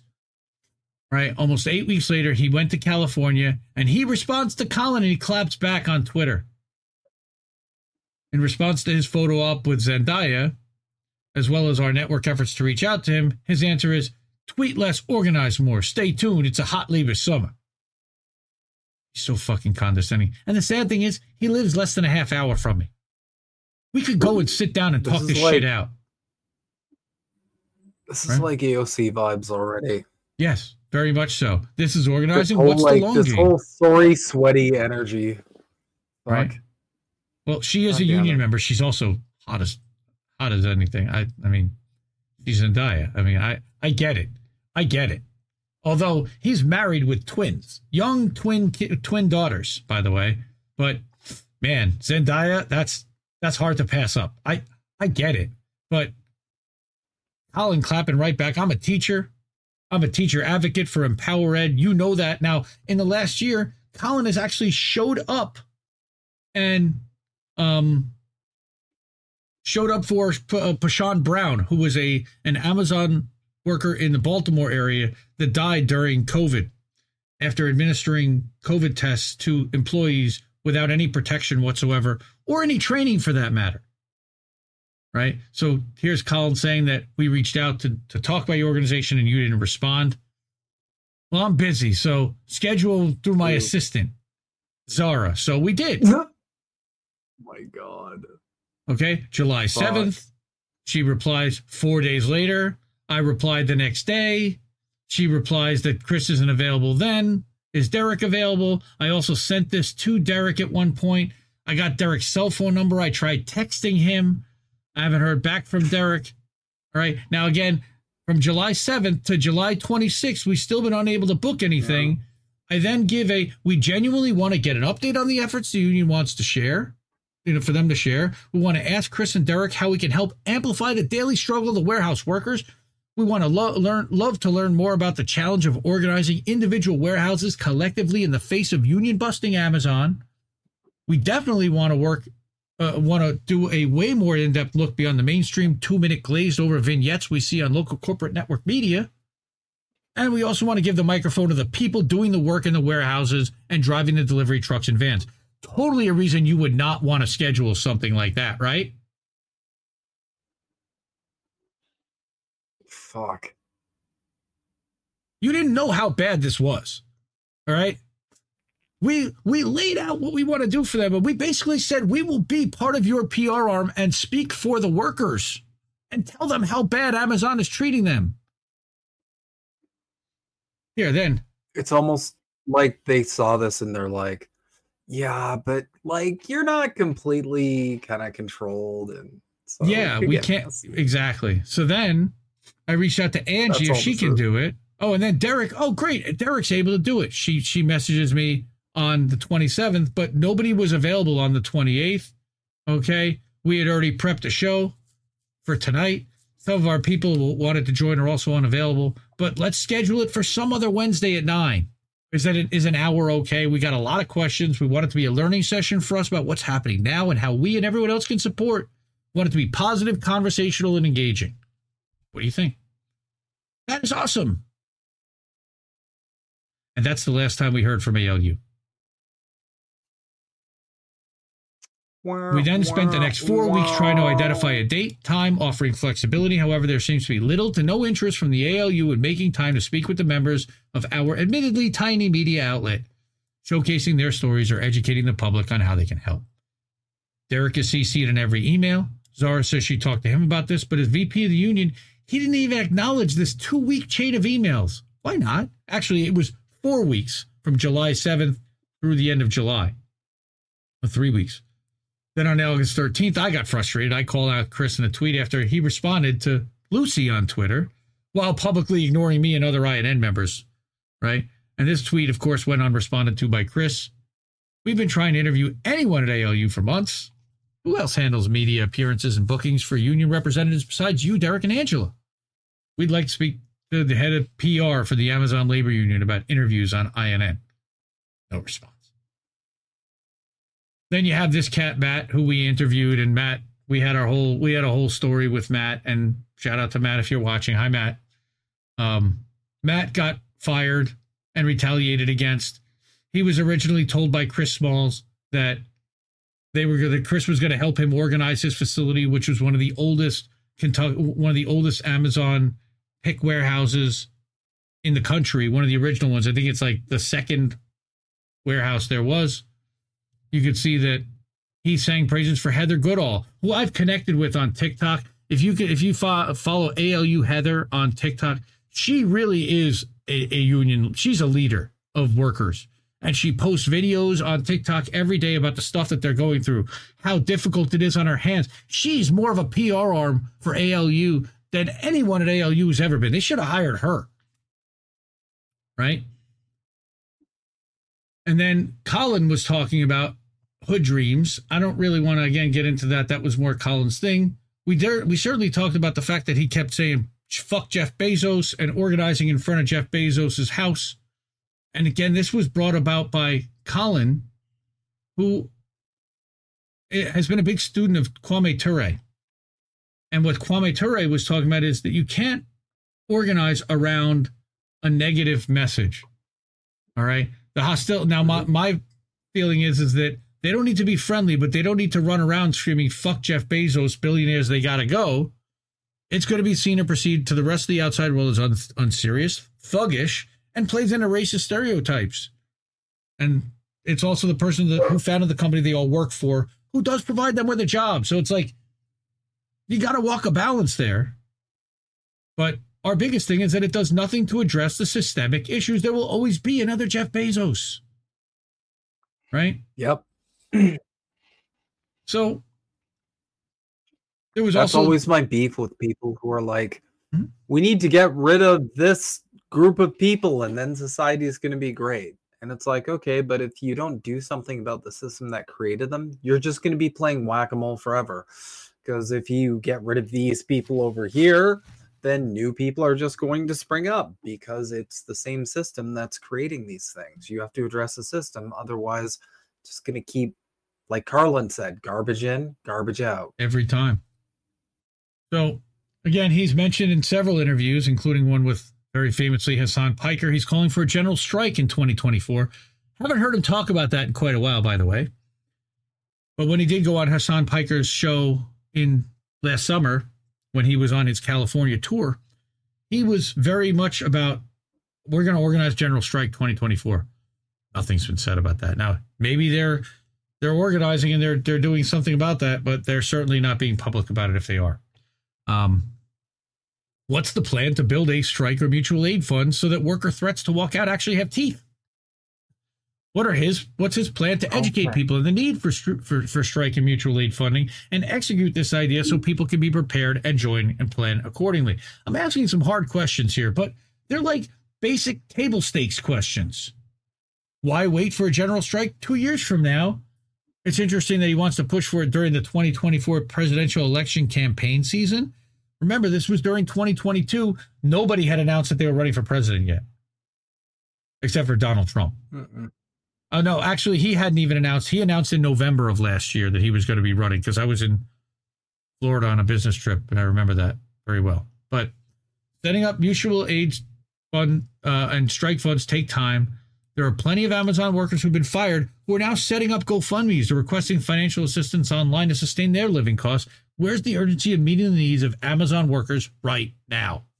And why has Chris not highlighted this issue at all as part of his organizing? Right, that was in Times Square on Labor Day last year. Last question, General Strike 2024, what's going on? I'm calling for it. As a union president, I'm taking a stance, and I think that we all should do it. Are you guys going to get ready over the next couple years? We're going to get ready now. That's not me saying that. That's Chris saying that. Yeah. September 9th, 2022. That was more than a year ago. What have we done to get ready for General Strike 2024? Our thing was that his ask was never big enough. Where are the demands? Right? At INN, we constantly ask the question if the ask regarding policy that forces systematic, radical change for the working class is big enough. Time and time again, the Democratic Party are notorious for starting at the compromise position of policy in the guise of appealing to their Republican and centrist Democratic colleagues in the name of bipartisanship, which always ends up becoming a crumb that the working classes has to unwillingly accept as the best the Democratic Party can do. We've been told by quote-unquote progressive leaders like AOC and others, that's shout out to Kit, AOC, I can't stand when he sings that, but now he's got it in my head, right? Others that the working class need to organize in order to push politicians to do the right thing for their constituents, but we never hear or learn what organizing actually entails. And then but we didn't mean against us. But this is where we bring Kwame Ture into it. Again, is that he spoke on the confusion that people have with differences between organization and mobilization. Mobilization's easier and centered around one issue, all right, like unionizing Amazon, and usually leads to reform and specific actions like rallies. Mobilization is a way of putting pressure on the establishment to do right by the working class. Organization, on the other hand, deals with revolutionary or radical change of the system of power as a long-term strategy that includes political research, tactical planning, and people being unified in thought. We don't want the establishment to just do right by the working class. We as the working class want to take power away from them. Empowering the working class with the means to be independent by taking away power from corporations should always be the big ask that we shoot for. And as Ture eloquently stated, when you want power, you organize, because you don't want to put influence. You want to seize power for yourself, and you do for yourself what you're putting pressure for the others to do for you. He summed up the differences, by saying mobilization is temporary, organization is permanent and eternal. I don't remember how long this is. Becoming conscious is linked to mobilization and organization, something we mentioned last year. We must make clear distinctions between mobilizers and organizers. To be an organizer, you must be a mobilizer. But being a mobilizer doesn't make you an organizer. Much confusion is to be found here. Malcolm X was a great mobilizer. He was a great organizer. Martin Luther King was a great mobilizer. He was not a great organizer. These facts can be easily seen from King and Malcolm. When Malcolm went to a place, he left a mosque. When King went to demonstrations, he broke down desegregation and he moved on.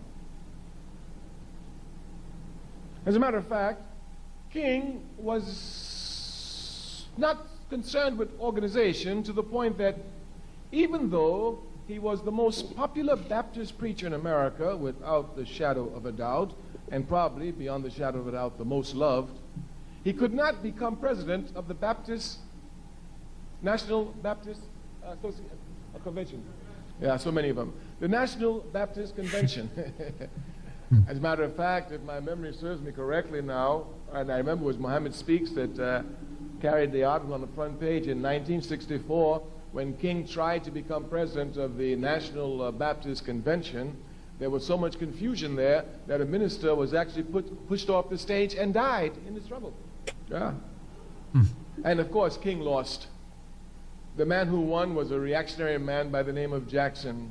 He never did nothing for the people, never cared about the people, just was a pork chop minister who used their money to put gas in his big Cadillac. Pork chop minister. But he was organized. I like that. But he was organized.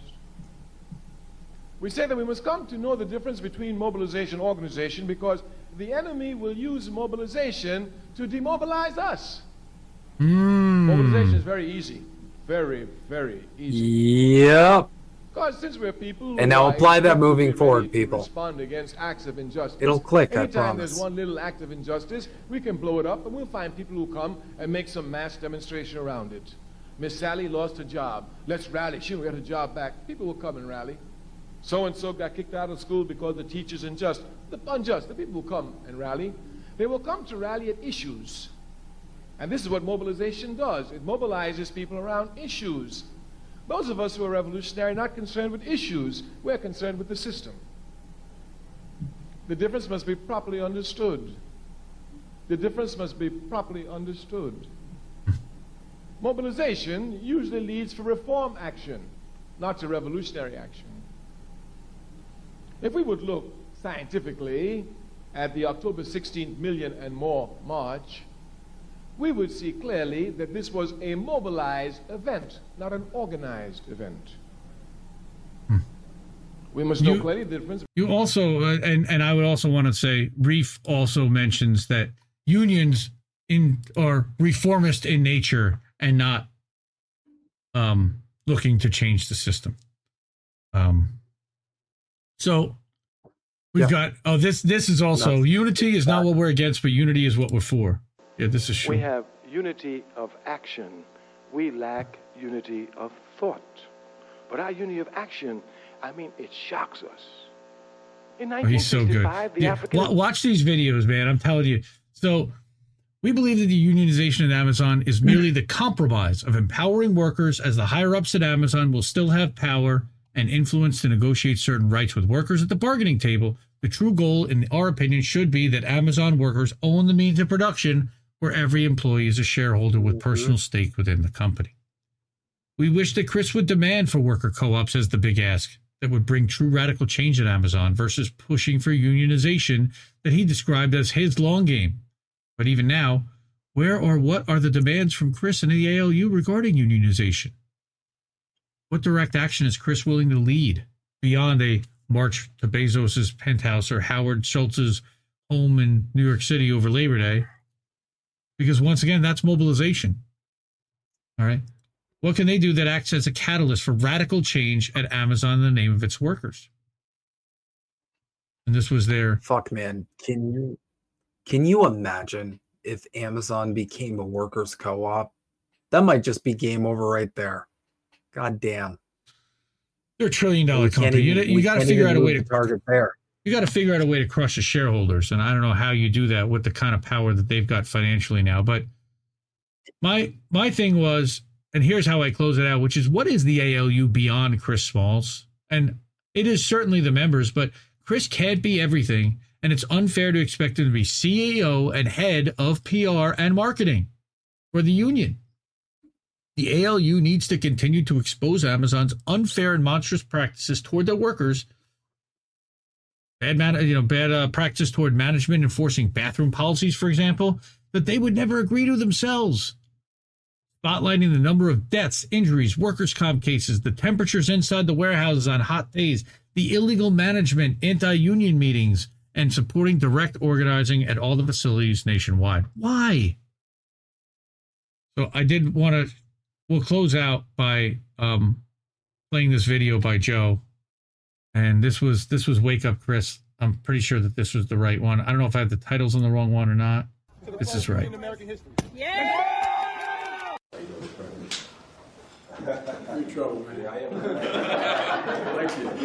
Biden, our friend Careful, Joe, our don't good hug friend people. Joe. Wait a minute. Okay. No, this is actually that the ALU gets DNC'd and showing all the different ways that he's getting co-opted by the union. That's what this one is. So by unions. Watch this. Mm-hmm. Seriously? What the fuck? Biden, our friend Joe, our good friend Joe. You are such a fucking asshole who doesn't care about the people that you fucking represent. You know, it wasn't until we were victorious that we got any type of support. So to have it now, you know, visiting the White House, having a comrade in Bernie Sanders. Seriously? What the fuck? You got no friends in Washington, D.C. Your enemy is laughing at you. Wake up, asshole! I didn't go in there to just do a photo op. I definitely had some demands that they didn't play. And, wow. You know. And the whole thing about going to meet him because you think it's going to elevate the situation? No, not even the fact that the co-option that can take place that we've seen from almost every single leftist outlet out there that eventually gets swallowed up by the establishment. Biden was the architect for the conditions that created the fact that you are fighting like the Dickens that we are all living in right now. Realize that it's not a left or right thing. It's not a Democrat or a Republican thing. It's a workers thing. Just because you say this isn't about Republican or Democrat doesn't mean it's so if the actions don't back it up. God, I love that moment, especially with Senator Graham kind of like looking down and shit. You know he was embarrassed. First of all, I want to address Mr. Graham. First off, you know, it sounded like you was talking about more of the companies and the businesses in your speech, but you forgot that the people are the ones who make these companies operate. And I think that it's in your best interest to realize that it's not a left or right thing. It's not a Democrat or a Republican thing. It's a workers thing. Just like hearing Lindsey Graham's name, I get like, I can feel my heart rate go up. Like the anger start to like, build inside me. I definitely went off script. I had to hold it in. Yeah. The notion that people in the united in this democracy will outmatch tyranny is the oldest American ideal. The reason why we're an independent union is because we don't want to get tied to politics, because we're representing 8,300 members that we know are going to have different political views. I've been on tour across the country. It's been like a real hot labor summer. I see you watching me, brother. You know I was coming. You ain't gonna stop me. You told me on April 2nd, right? That I wasn't smart or articulate. But guess what? Look what I did. Look what I did. If tonight, after I leave here, the local clan rides up on the campus, puts up some racist signs, slaps a couple of sisters, brothers around, tomorrow morning, every African out here be out here. Even the Uncle Toms. Let's get down. We got to do something. And I promise you, for 3 or 4 days, you'll be very hot. It's been like a real hot labor summer. There'll be no peace on this campus for 3 or 4 days. White students even be afraid of you. And after 3 or 4 days, you will sit down. And you'll forget about it. Fuck Jeff Bezos! Fuck Jeff Bezos! Billionaires, they gotta go! Billionaires, they gotta go! Fuck Jeff Bezos! Fuck Jeff Bezos! Just because everybody's against the same thing doesn't mean everybody is for the same thing. Fuck Jeff Bezos! Fuck Jeff Bezos! Fuck Jeff Bezos! Fuck Jeff Bezos! Fuck Jeff Bezos! Fuck Jeff Bezos! Unity doesn't represent what you're against. It represents what you are for. Now I hear like he is in talks of writing a memoir. Man, oh man, oh man, oh man. And a friend of the show, Franco, I think also reached out recently. Friend of the show, Sabby, too. Sabby is also trying to reach out. I just feel like we want sit rep, man. Like, where's the actual work happening? What's actually happening? What's the plan, and how can we help? And how can we help organize and get the word out and spread the stories of what's happening in the warehouses and hold meetings offline for workers? We want to help. We have a voice. We know how to run streams. We know technology. We know marketing. We know social media. We have skills that we can lend to this. And we're offering, and we're kind of screaming here that we want to help. Of course, they try to demonize my character. You know, they saying that the union dude is going to go towards my Lamborghini. But they don't know me. I'm more of a BMW guy. But there you go. It wasn't even enough for me to even come to the table. Pinky ring, we're about to hit the. Two tone my Lambo, that's drippy. But I left the butt on that shit. Shout out to Joe, man. Oh man, that video is so on point in so many ways. It really just summarizes a lot of what we talked about tonight. It really does a good job to kind of encapsulate a lot of this stuff. The other video that's at the top of the article is just as good, if not better, honestly. There we're talking about his evolution over time and how he's hanging out with old Democrats and celebrity and what's going on there. But man, I'm still hopeful that something can happen nationally for Amazon workers, but I can tell you it's probably not going to happen through Amazon Labor Union. They've been fighting just to maintain the vote at the one facility they have already and to get a first union contract. The minute that happens, maybe they're off to the races and they start signing other warehouses to their union. They are helping the some of the warehouse workers in Kentucky right now organize with the UFCW. They also, again, ONT8 in Ontario. We'll see what happens in California. Let's see what happens with their election. They've been organizing for over a year, and fingers crossed that they decide that they want to vote to unionize as well. You watched all that stuff. You heard me ramble for about the last half an hour. But what do you think of all this shit? Besides that, owning the means of production is the right thing, and then we'll head out for the night. I got pretty much two main points to make. Number one, when it comes to the majority of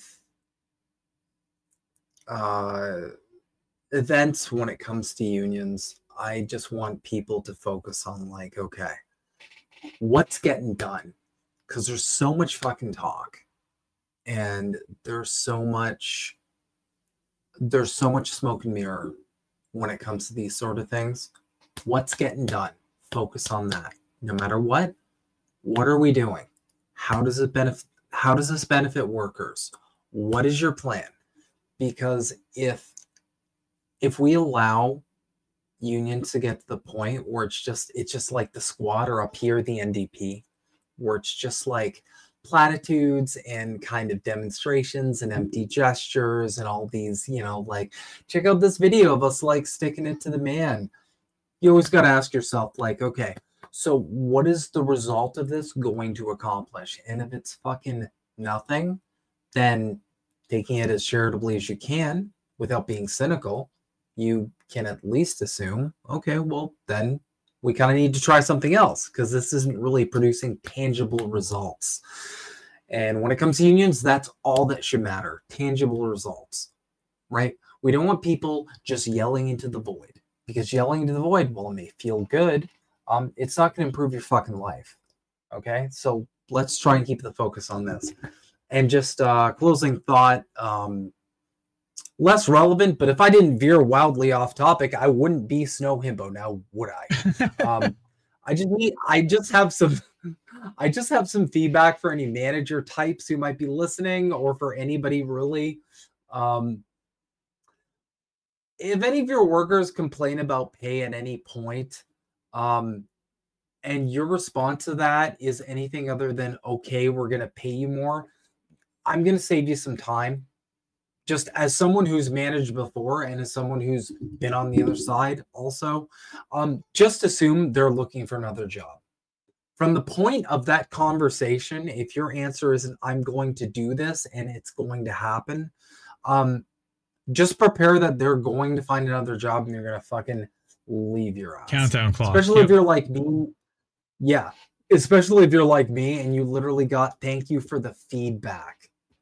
Because I'm sorry. No. I'm sorry, Sweaty. It wasn't feedback. I said that because I want you to fucking do something about it. I don't want you to say, like, thanks so much. I hear you. I see you. I'm going to pass this along. We're really going to, like, think about it. Great. You can think about it all you like. Tell to the next guy. If this isn't dealt with,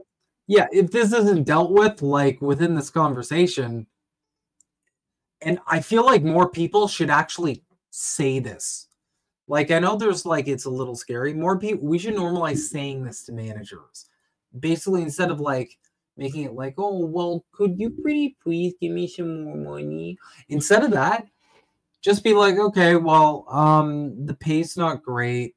So just so you know, I'm probably going to start looking elsewhere. And if you want to keep me, it might be in your best interest to kind of, like, keep that in mind and think about, like, raising wages. Because what's it going to cost to replace me?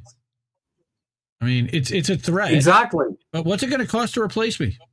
I mean, A, you've got dislocation costs. B, as far as talking to your customers or the people who you've got rapport with already, explaining to them that you're no longer there, going about the process of finding somebody else, paying a recruiter, sifting through all that stuff, dislocating your people's time to interview folks. It's a whole lot easier to just pay them a little bit more, and it costs you a lot less in the end. So yeah, because all of a sudden you've got to go through recruiting.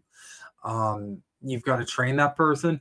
Listen, right here at my job right now, it's like a revolving door, and I swear to God, like, everybody's drowning because they've got so much staff recruiting and then training and then, like, onboarding and then offboarding. Holy fuck, just pay someone like a couple bucks more an hour. Like, you're really doing this? You're dragging your heels for all of this extra effort? Yep. It just, Jesus, it's fucking maddening, man. All right, man. Well, we're hitting almost 2 hours. Tonight, I'm going to give you guys a little surprise. I edited down clips from American Tradition Tuesday night, and one of the things that I put up was Outsource, which is a new song by Jesse that he wrote last month, kind of in response to the Oliver Anthony thing, but more about coming up with, in the spirit of a Utah Phillips type of song. Where is it? Ian in background playing YouTube. So this should be it. And I'm going to, again, say to keep questioning everybody's motivations, everyone, and enjoy Jesse. And we'll be back next week, and have a good night, everybody. You? Good night, everybody. And have a great week ahead. And remember, nobody wants to work anymore. Nobody wants to work anymore. All right, now let's do this. Because we don't. Except I just got a new job, so I'm lying. So whatever. I don't. Play it out! Hopefully this works. I don't know what's about to happen here. Nope. Look at that. See that? It was display 3. It needs to be display 4. No. Uh-oh. This one. There we go. All right, everyone. Good night.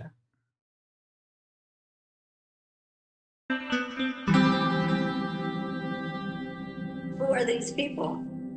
So here's like the George Strait version of Outsource.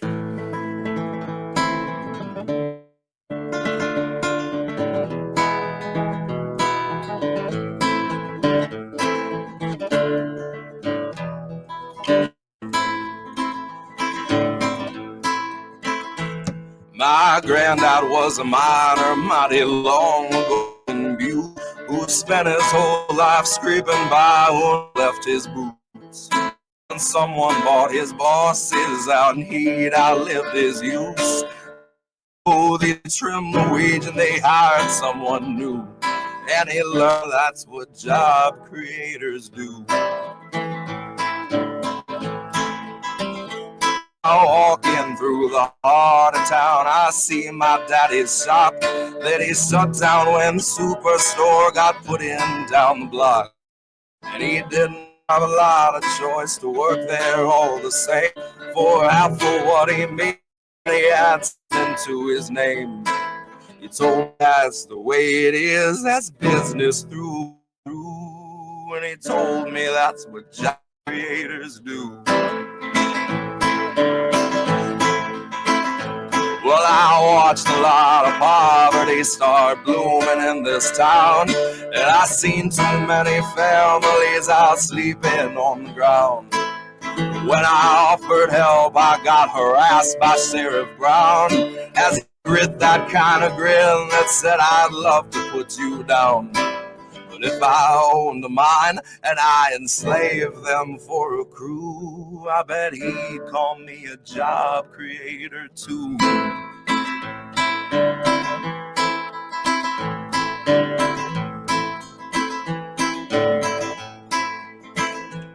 They'll tell you that 1,000 miles are hungry for your bread. They'll say that to succeed you need to step on people's heads. Those suckers might be starving, but it's better them than you. They'll tell you that's what job creators do.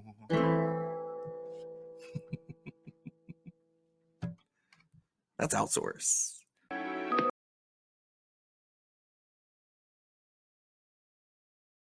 Good night, fam.